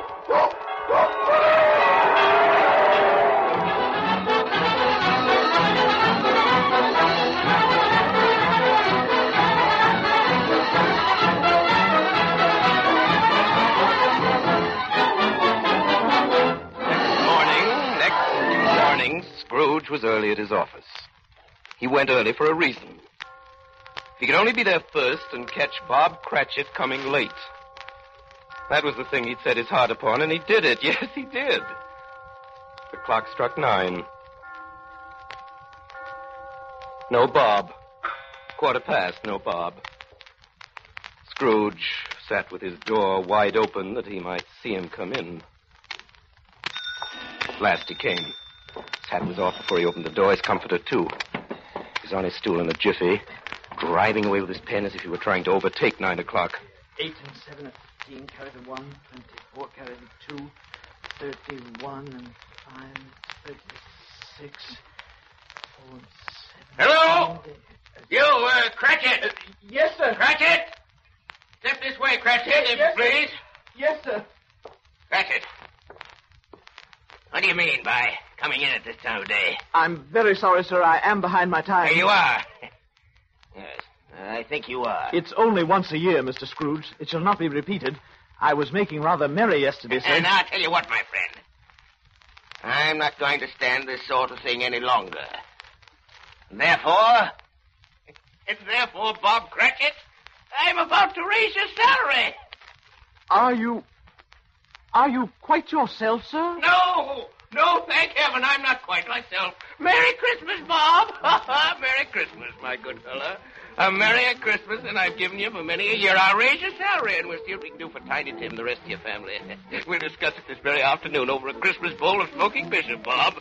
Make up the fires, make 'em up, and buy another coal scuttle before you dot another eye. Bob Cratchit.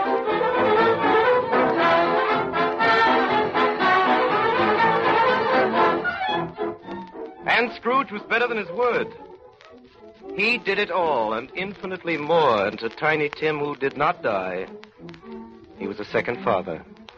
He became as good a friend, as good a master, and as good a man as the good old city knew or any other good old city, town, or borough in the good old world. He had no further intercourse with spirits, but lived upon the total abstinence principle ever afterwards. And it was always said of him that he knew how to keep Christmas well, if any man alive possessed the knowledge. May that be truly said of us and of all of us. And so as Tiny Tim observed, God bless us, everyone. Sing hallelujah, sing hallelujah, sing glory to the Lord. Sing hallelujah, sing hallelujah, sing glory to the Lord. Sing hallelujah, sing hallelujah, sing glory to the Lord. You have just heard the 4th annual presentation of Charles Dickens' A Christmas Carol, offered for your enjoyment by the makers of Campbell's Soups. And here is Orson Welles. Ladies and gentlemen, this is the first year I've shared in this happy tradition of the Campbell Playhouse, and I'm only sorry that very, very grand actor, Lionel Barrymore, was not able to come to New York this Christmas to be part of our broadcast tonight. We're depending upon him to be with us next year, as he's been in the past, and I'm looking forward to it. And now, a word about next week's show. Next Friday night, I shall have the great pleasure of welcoming as our guest star one of the most elusive stars in motion pictures, Miss Katharine Hepburn. Miss Hepburn, making her first radio appearance in more than 4 years, joins me in a dramatization of Ernest Hemingway's greatest novel, Farewell to Arms.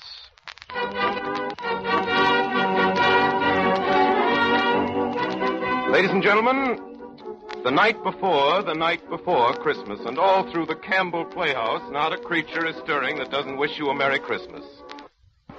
This goes for all of us, for my sponsor, for myself, for all of us, from Johnny Dietz, who runs the machinery in the control room, to Miss Hess, who types the Campbell Playhouse scripts. Merry Christmas.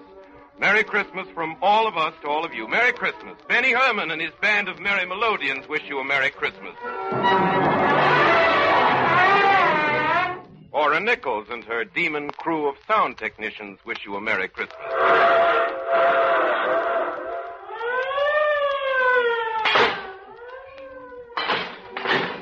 Orson Welles and his considerable aggregation of dramatic talent, including Hiram Sherman, who played Bob Cratchit, Ray Collins, who was the man who asked for alms, Frank Reddick, who was the ghost of Christmas yet to come, Eustace Wyatt, who was the ghost of Christmas present, Arthur Anderson, who was the ghost of Christmas past, Al Shirley, who was Marley's ghost, Alice Frost, who was the charwoman, Brenda Forbes, who was Mrs. Cratchit, Joseph Cotton, who was Nephew Fred, Anna Stafford, who was Belle, Kingsley Colton, who was Tiny Tim, and George Spelman, who was Mr. Peswick.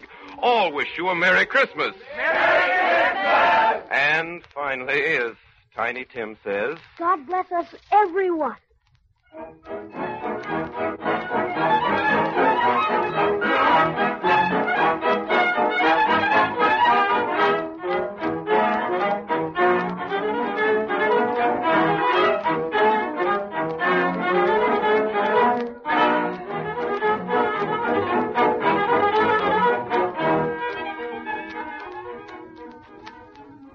Don't fail to listen in next Friday night when Orson Welles brings to the Campbell Playhouse Miss Katharine Hepburn in his own dramatization of Ernest Hemingway's great novel, A Farewell to Arms. This is Ernest Chappell wishing you all a very Merry Christmas on behalf of the makers of Campbell's Soups.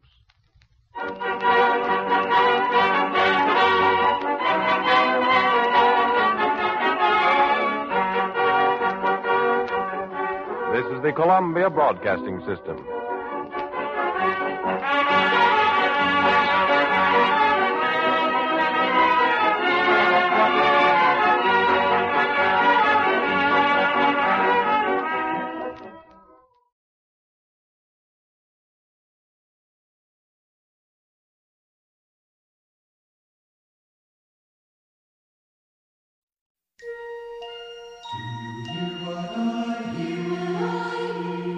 Said the night wind to the little lamb, do you see what I see? Do you see what I see? Way up in the sky, little lamb.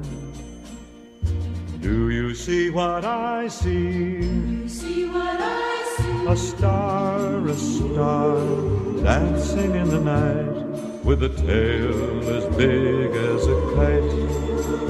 With a tail as big as a kite.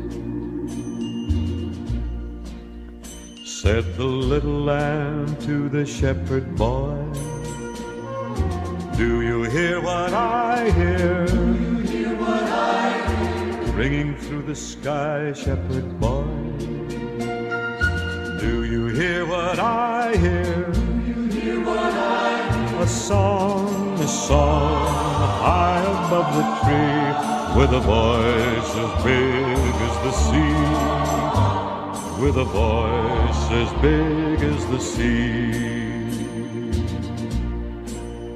Said the shepherd boy to the mighty king, do you know what I know?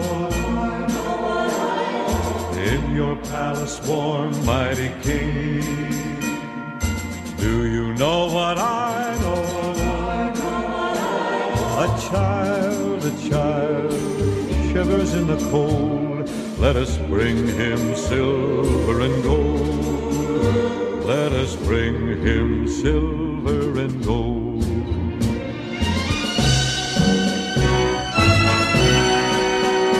Said the king to the people everywhere, listen to what I say. Pray for peace, people everywhere, listen to what I say. The child, sleeping in the night, he will bring us goodness and light. He will bring us goodness and light.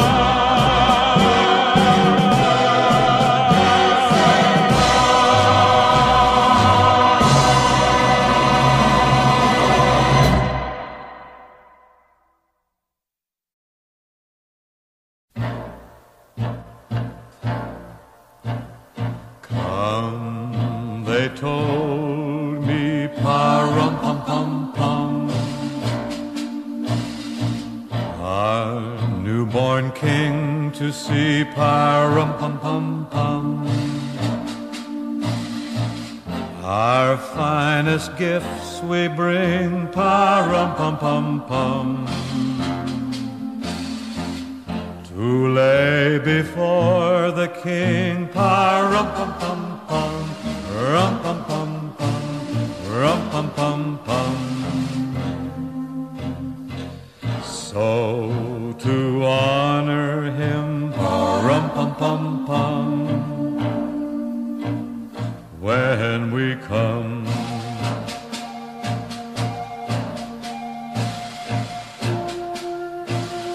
baby Jesu, pa-rum-pum-pum-pum,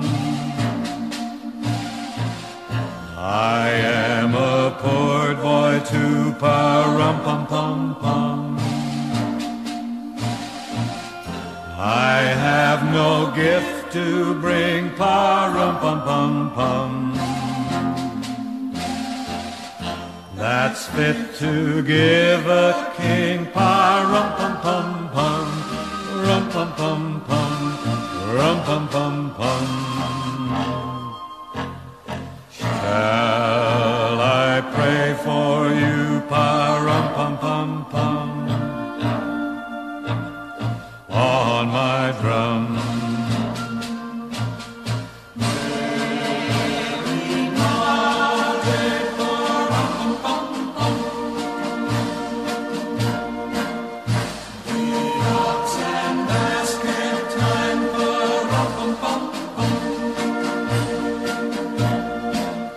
I played my drum for him, pa-rum-pum-pum-pum. I played my best for him, pa-rum-pum-pum-pum, rum-pum-pum-pum, rum-pum-pum-pum. Then he smiled at me, pa-rum-pum-pum-pum, me and my drum, me and my drum.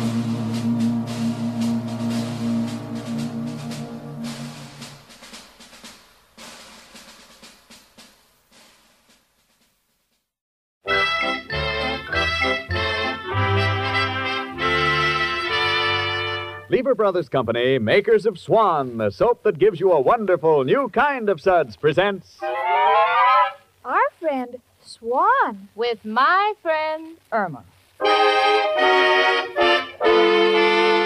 Starring Marie Wilson as Irma and Kathy Lewis as Jane. Friendship, friendship, just a perfect friendship. When other friendships have been forgot, theirs will still be hot. My friend Irma.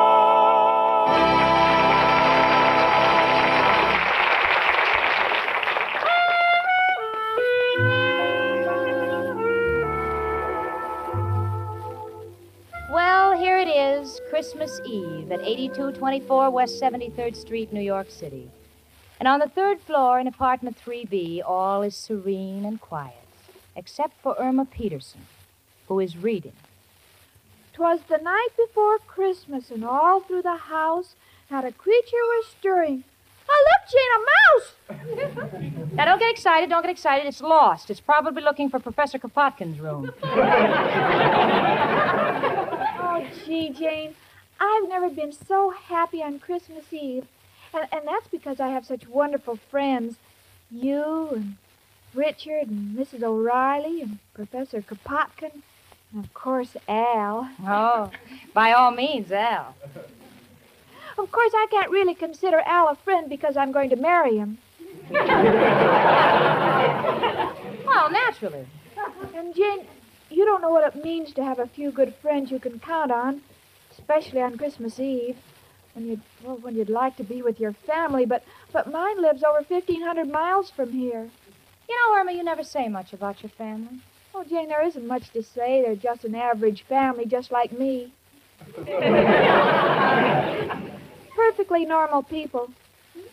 No, for instance, there's Bertha Peterson, my younger sister. She's not as old as I am. Yeah, it figures. And there's my brother, Ernie Peterson. He's engaged. To be married, of course. Of course. Honey, what about your parents? I miss them the most. They were just like a mother and father to me. Well, you know, that happens in most families, Irma. But, gee, they're all in Minnesota, and I'm here. But I'm not lonesome because I'm surrounded by good friends, and, Jane, I really appreciate them. That's why I'm giving a Christmas Eve surprise party tonight for you, Richard, Professor Kropotkin, Miss O'Reilly, and Al. Tonight? Mm-hmm. Oh, gee, Irma, honey, I don't know how to tell you, but you see... Tell me what? Well, dear, you see... excuse me a minute, will you, honey? Hello? Oh, yeah, hello, Richard. What? Yes, I know it's formal. No, I've never been to the Long Island Country Club. Yeah, I'm terribly excited. It'll be our first Christmas Eve together. Yeah, I'll be ready. Goodbye, dear. Jane, you mean you're going out tonight with Richard? Well, what about my Christmas Eve party? Well, honey, you didn't say anything about it, and Richard invited me to a Christmas party at the Long Island Country Club, and I'd hate to miss it. It's the affair of the season. But this is Christmas Eve, and I thought we'd be together. Christmas Eve isn't like other holidays, you know. Well, I realize that, honey, but I could understand if it was Independence Day. Then we wouldn't have to be together. We could be independent. Oh, honey. Honestly, honey, I'm terribly sorry, but there's just nothing I can do about it now. You see, Richard asked me weeks ago, and... Well, anyway, my not being here shouldn't spoil your party. You'll still have Professor Kropotkin and Mrs. O'Reilly and Al. I understand, Jane.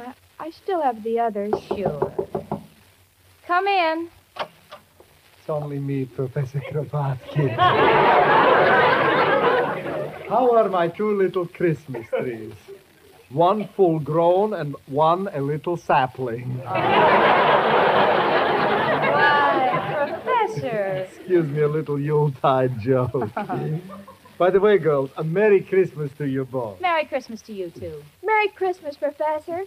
I hope you'll excuse me for coming down. I don't mean to interrupt, but I wasn't feeling so good. And when I don't feel good, I always rush out of my room as fast as I can. Why? I wouldn't be found dead in that place. Well, girls, do you realize tonight's Christmas Eve? Oh, yes. And just look at that blanket of snow outside. Isn't it lovely? That is a matter of opinion. If Mrs. O'Reilly doesn't put glass in my windows, not only will I have a blanket of snow, but I'll have a carpet of the same material.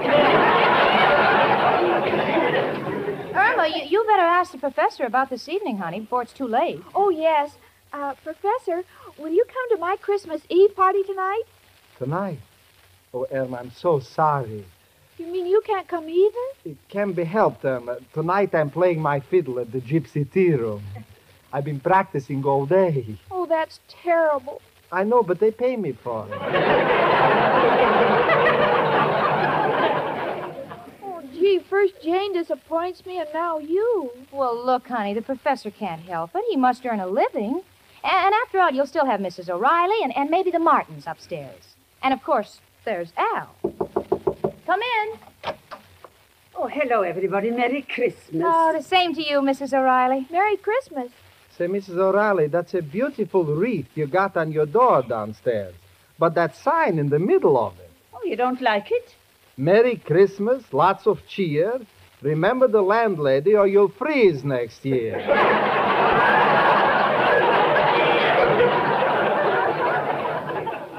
To me, it's not a sentimental thought.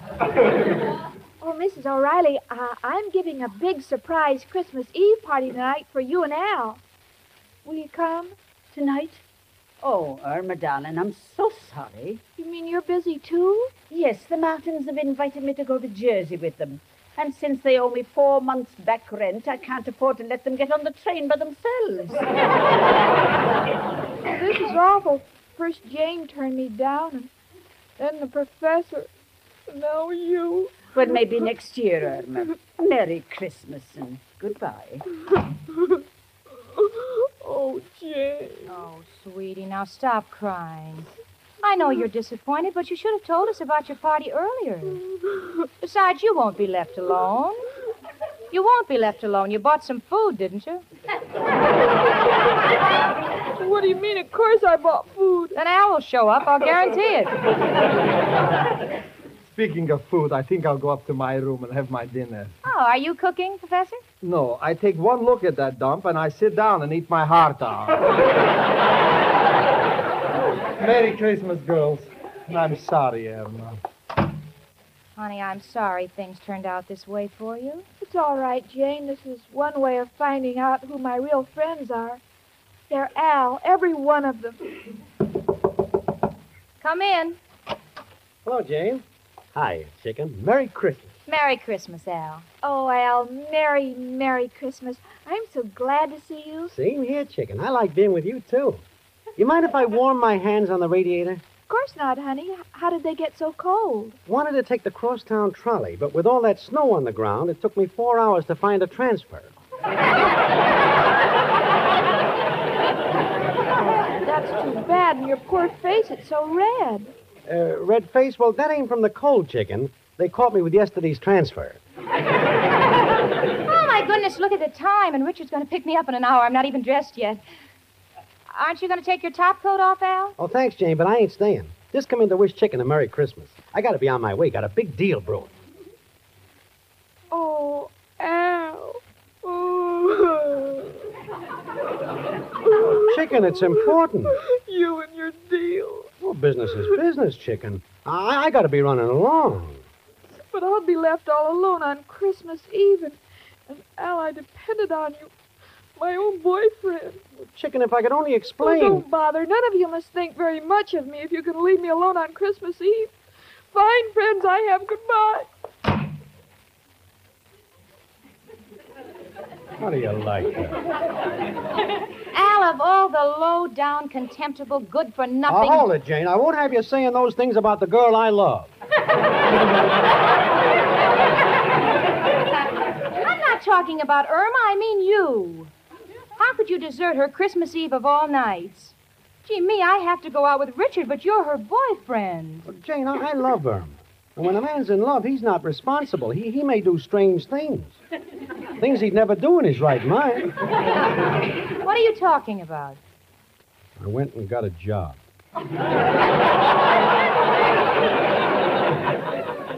You got a job? Al, have you been drinking? I know it'd shock you, but it's just for one night. Want to make a little dough and buy Irma a present. Well, I apologize, Al. I'm sorry I yelled at you. Forget it, Jane.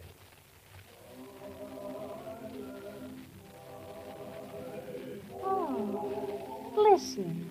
Listen, Al, it's the Christmas carolers. See, that's pretty. I'd like to stay, but I got to get to work. Tell Irma I'll see you tomorrow. Goodbye. Bye, Al.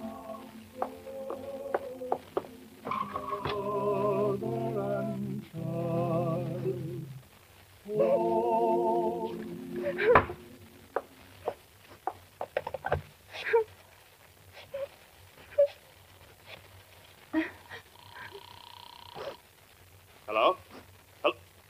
Hello, who is this? It's me, Richard. It's Jane. Jane, what's wrong? You sound terrible. Richard, I can't go with you to the Christmas dance. Why not? Are you ill? No, Richard, I'm all right. It's just that, Irma, you see, Irma hasn't any family or relatives in New York, and this Christmas Eve all our friends seem to be busy, and, I just couldn't leave her alone, Richard. I wouldn't want you to. Are you sure you mean that, Richard? Of course, honey, I understand. But I'll talk to you tomorrow. Goodbye, and Merry Christmas, Jane. Merry Christmas, Richard. Al, I thought you left. Came back for my hat. I didn't mean to eavesdrop, Jane, but if you're willing to give up a good time tonight for Irma, I guess it's my duty to be with Chicken, too. Oh, Al, that'd be just wonderful. Well, what about the present you were going to get for Irma? If you don't work tonight, where'll you get the money for it? Gonna hawk my watch. Oh, but Al, that's the only thing you own. You know that no matter how bad times have been, you always said you'd never hawk your watch. Well, a man like me don't need a watch. I sleep all day, so time is not important. And at night, it's too late to do anything. Come in. Oh, it's you, Professor. Excuse me, Janie. I've been thinking about poor little Irma, and, I decided to give up the job, so tonight I could be with Irma. Oh, but Professor, won't that cost you money? You get big tips during Christmas. On Christmas Eve, it's not important to make money. It's important to be with friends. After all, what's money? Well, it's pretty important. I see you've been talking to Mrs. O'Reilly again. No, my little Irma has no father in New York, so tonight, Professor Kropotkin will be her father. Atta boy, Pop. Listen, Al, the first chance I get, I'm disinheriting you. Excuse me, everybody. I took the liberty of walking in. Oh, Mrs. O'Reilly, I thought you were on your way to New Jersey. Well, I changed my mind. I got to thinking about poor little Irma being all alone tonight, and I just didn't have the heart to go.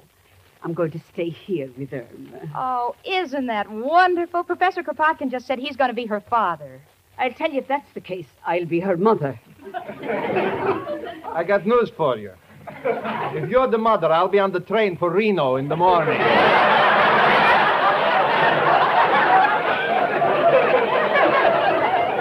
Now, listen, everybody. I've got a wonderful idea. Irma was going to throw a surprise party for us, and now we'll throw one for her. We'll give her the best Christmas any girl ever had. Swell. I'll go out and hawk my watch and buy the present. I'll go get my violin. And we can have the party in my apartment. It's bigger.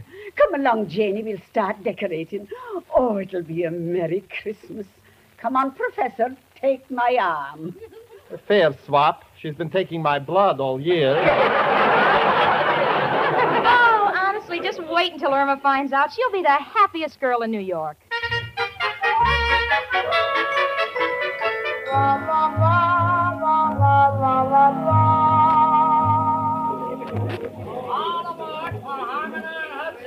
Albany, Syracuse, Rochester, Cleveland, and Chicago. Next, where to, miss? Please, mister, what is the fare to Minneapolis? $58 round trip. $58? I only have $6. Where can I go for $6? $6? Let me see. How about Niagara Falls? Oh, I couldn't go to Niagara Falls. I'm not even married. I'll find some other place to go. Merry Christmas.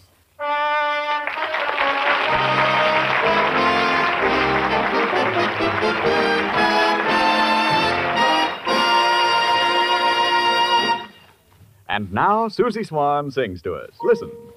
My advice, says Susie, you like this brand new kind of lather, so be choosy. Swan gives you beauty lather, rich as cream. Your skin stays soft as any dream, and fresh as dew. I swan to you, says Susie. Say, Susie Swan, you must have been eavesdropping on some beauty experts to come up with such grand advice for the ladies' complexions. And for you ladies listening, I'd like to say that Susie's advice about Swan soap is well worth taking, because Swan's wonderful new kind of beauty lather gives you the kind of complexion care you've been dreaming of. Yes, Swan will leave your skin fresh, soft, and lovely. Now, for one thing, Swan's new kind of beauty lather is gentle for even the most delicate skins. Why, when you smooth on that extra rich, extra creamy lather, you can fairly feel how gently it cleanses and how thoroughly. Your face is left glowingly clean. Then rinse your face, and you'll notice another Swan Beauty advantage. That's the way your face feels, smooth and fresh, not all tight and over soap. No, because Swan's wonderful new kind of lather rinses away so completely. So the next time you wash your face, take Susie Swan's advice and try White Floating Swan Soap's wonderful new kind of beauty lather.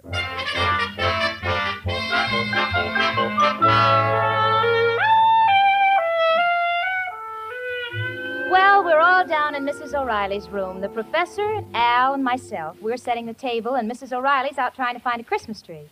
Irma's probably walking around the block. When we're all set to surprise her, we'll send Al out to find her. Right now, Al is beaming proudly. Come January the 1st, he will have completed a solid 6 years of steady unemployment.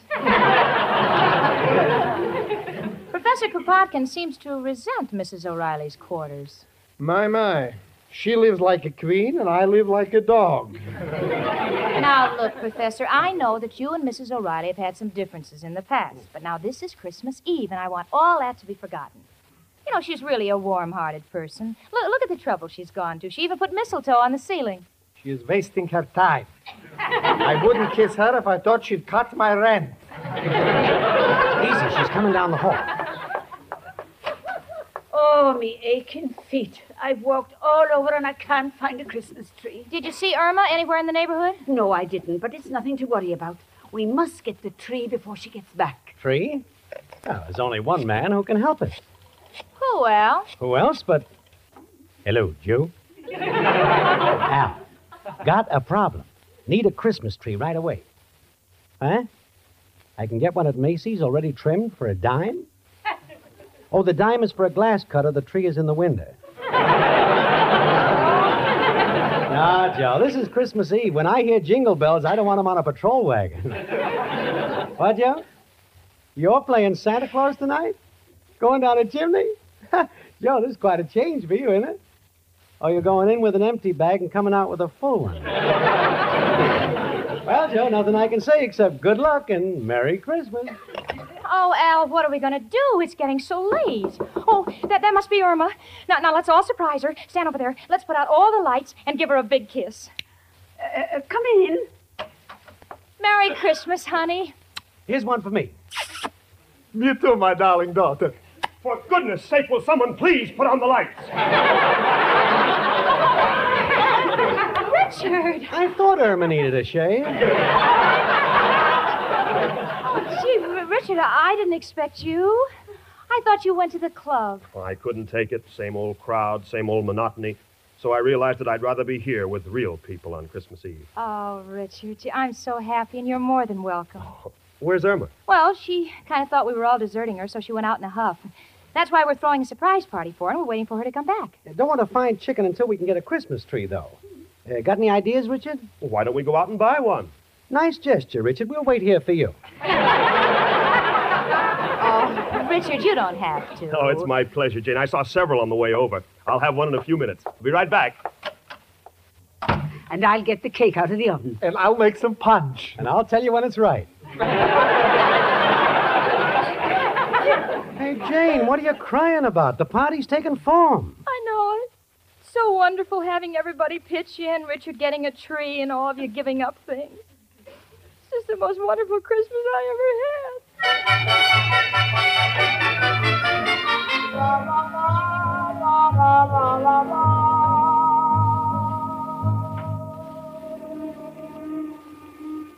had. Look, lady, this is your third round trip on this ferry boat. Ain't you got a home? Ain't you got any friends? No.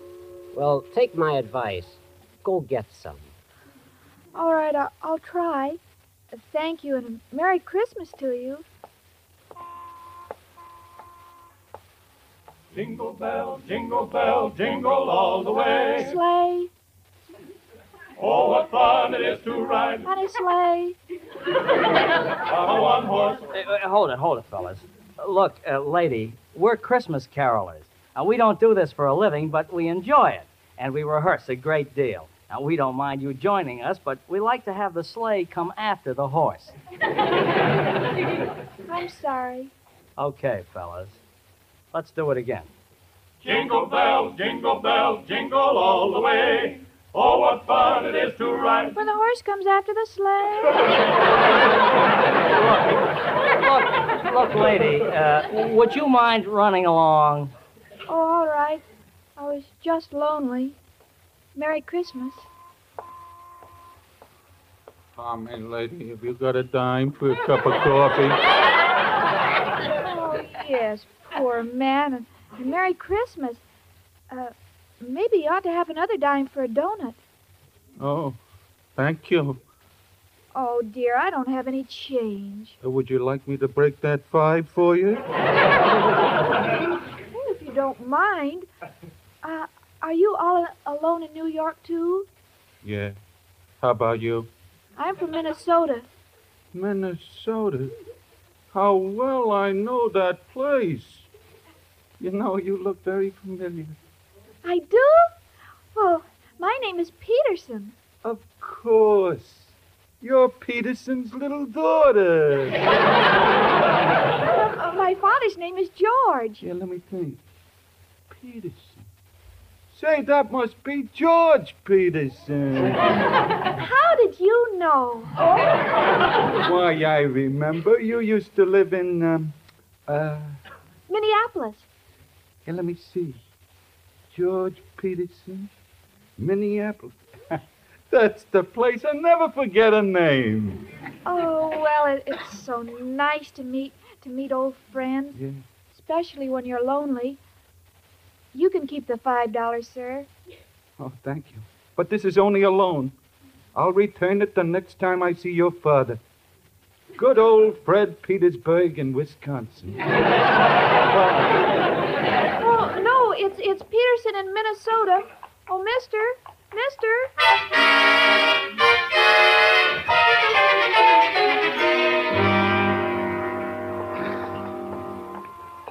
Oh, Al, we've walked for miles. Maybe we better go home and call the police to look for Irma. Yeah, maybe you're right, Jane. Pardon me, but you got a dime. Oh, Al, it's you. You got that quarter you owe me? Mushface, ain't you got no character? How can you panhandle on Christmas Eve? Great pickings tonight. Just got a fin from a blonde. Told her I knew her old man. Peterson in Minnesota. Peterson. Al. Mushface, which way'd you go? Across town, you know? What's the difference? Oh, I've been feeling like a crumb ever since I clipped her. Seemed like such a nice kid. Yeah. Would you give her back this fin? Yeah, thanks. And Merry Christmas. Hey, Bud, you got a dime for a cup of coffee?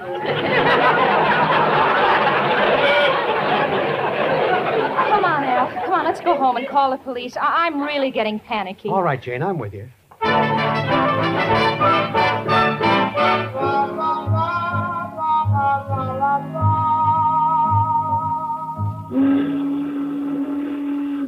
Look, lady, I seen that picture, Mildred Pierce. Now, you get off this bridge. I was just looking at the water, Mr. Watchman. Oh, look, lady, don't look down there. Everything that's beautiful is up here. It's Christmas Eve, you know. Yes, I know. And I'm so lonely. Oh, I get it. You're all alone, huh? Yes. You got any friends? Yes, but my closest friends are far away. Oh, now don't cry, sister. You're coming home with me. We ain't got much, but we're happy to share it. Hey, Bill. Yeah, yes, Did Sergeant? you happen to see a blonde girl? Say, lady, what's your name? Irma Peterson. That's all we want to know. Come on along, sister. I didn't do it. Didn't do what? I don't know, but my boyfriend always says to say you didn't do it.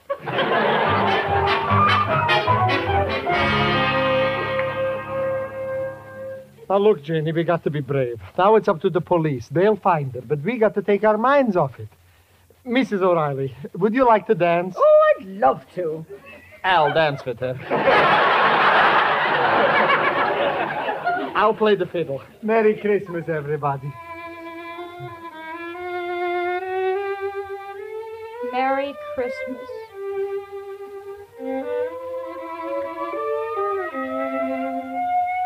How do you like that? I just started playing. Already the neighbors got the police here. No, it's a squad car pulling up. I think it's Irma. My chicken. Oh, Al, it's Irma. The police have found her. She's coming up the steps. Now, quick. Turn out the lights, everybody. Come on, we can still surprise her and have the party. Come in, dearie. Oh, Irma, darling. Surprise, chicken. Here's a big kiss for you.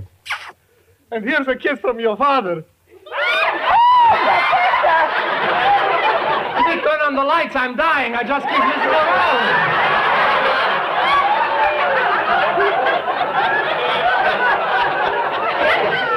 Oh, Irma, darling, Merry Christmas. Where have you been? You're all here. I thought no one loved me, and I felt so alone. Oh, honey, don't you know that people always spend Christmas Eve with their loved ones? You're the one we love the most. Exactly my sentiments. Oh, bless my little Irma. You're like my own daughter. Sure, chicken. I'd never leave you. I want to spend all my Christmas Eves with you. Oh, this is the best Christmas a girl ever had, surrounded by her friends. Oh, it's midnight. Is that right, Al? Wait a minute. Look at my watch.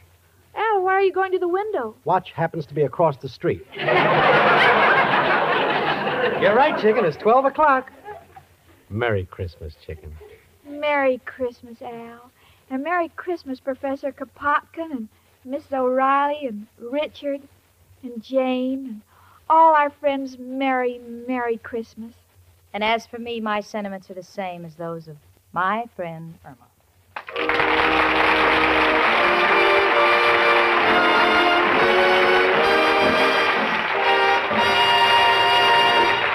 Ladies, you can be sure you're getting complexion care that's the last word if you make White Floating Swan your facial soap. You see, Swan soap gives you a wonderful new kind of lather. A new kind of beauty lather that's extra rich, extra creamy. A new kind of lather that smooths on your skin gently and softly, yet cleanses so thoroughly your skin is left fairly glowing with cleanliness. And Swan's new kind of beauty lather gives you another beauty advantage you'll love. And that's the way Swan rinses away. So completely, your skin is left fresh and lovely, not all tight and over-soaped. So, ladies, for a complexion care that's the last word, how about trying Swan's wonderful new kind of beauty lather? My Friend Irma, presented by Swan, another fine product of Lever Brothers Company, was produced and directed by Cy Howard. Tonight's script was written by Cy Howard and Park Levy. Frank Bingman speaking. Here's to a Merry Christmas cake, the lighter, better-tasting kind you get with Spry. Delicate snow-white layers swirled with fluffy frosting and heaped high with coconut. Rich, chocolatey devil's food. Name your favorite and make it the Spry one-bowl way. It's sure to be better tasting, made with Spry, because no other type of shortening has Spry's amazing cake improver secret. For a gala holiday cake, rely on Spry. Amazing Spry with cake improver. That's S-P-R-Y, Spry. This is CBS, the Columbia Broadcasting System.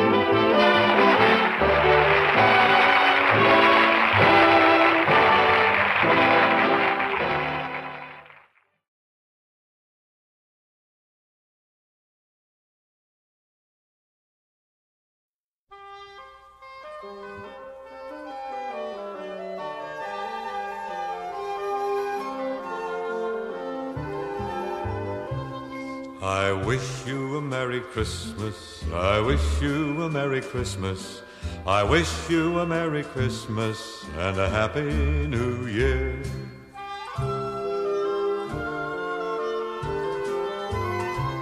Oh, bring us some figgy pudding. Oh, bring us some figgy pudding. Oh, bring us some figgy pudding and bring it out here.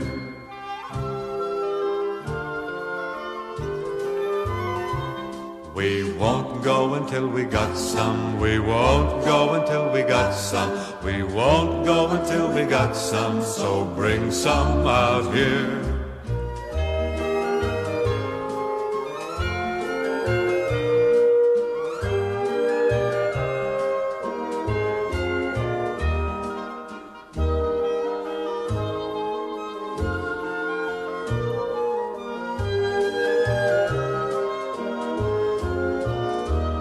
We wish you a Merry Christmas. We wish you a Merry Christmas. We wish you a Merry Christmas and a Happy New Year.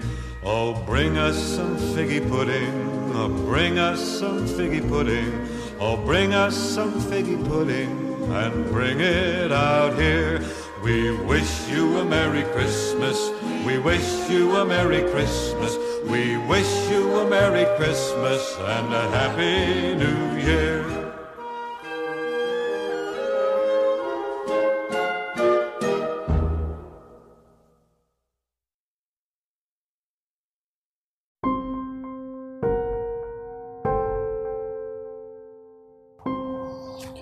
Well, guys, that does it for Mr.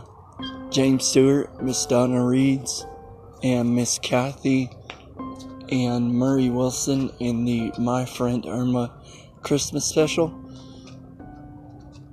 I hope you guys will join me January the 4th as I bring my New Year's Eve and New Year's Day episodes to you guys to ring in the new year. And join me again on January the 5th as I bring to the show Miss Nancy Kelly in 2 episodes guaranteed to chill your spine for the first week of the new year, and welcome a new comedy to the program, Father Knows Best. You may have heard Father Knows Best on my Thanksgiving episode, and if you haven't, I would recommend going back and listening to that, starring Mr. Robert Young.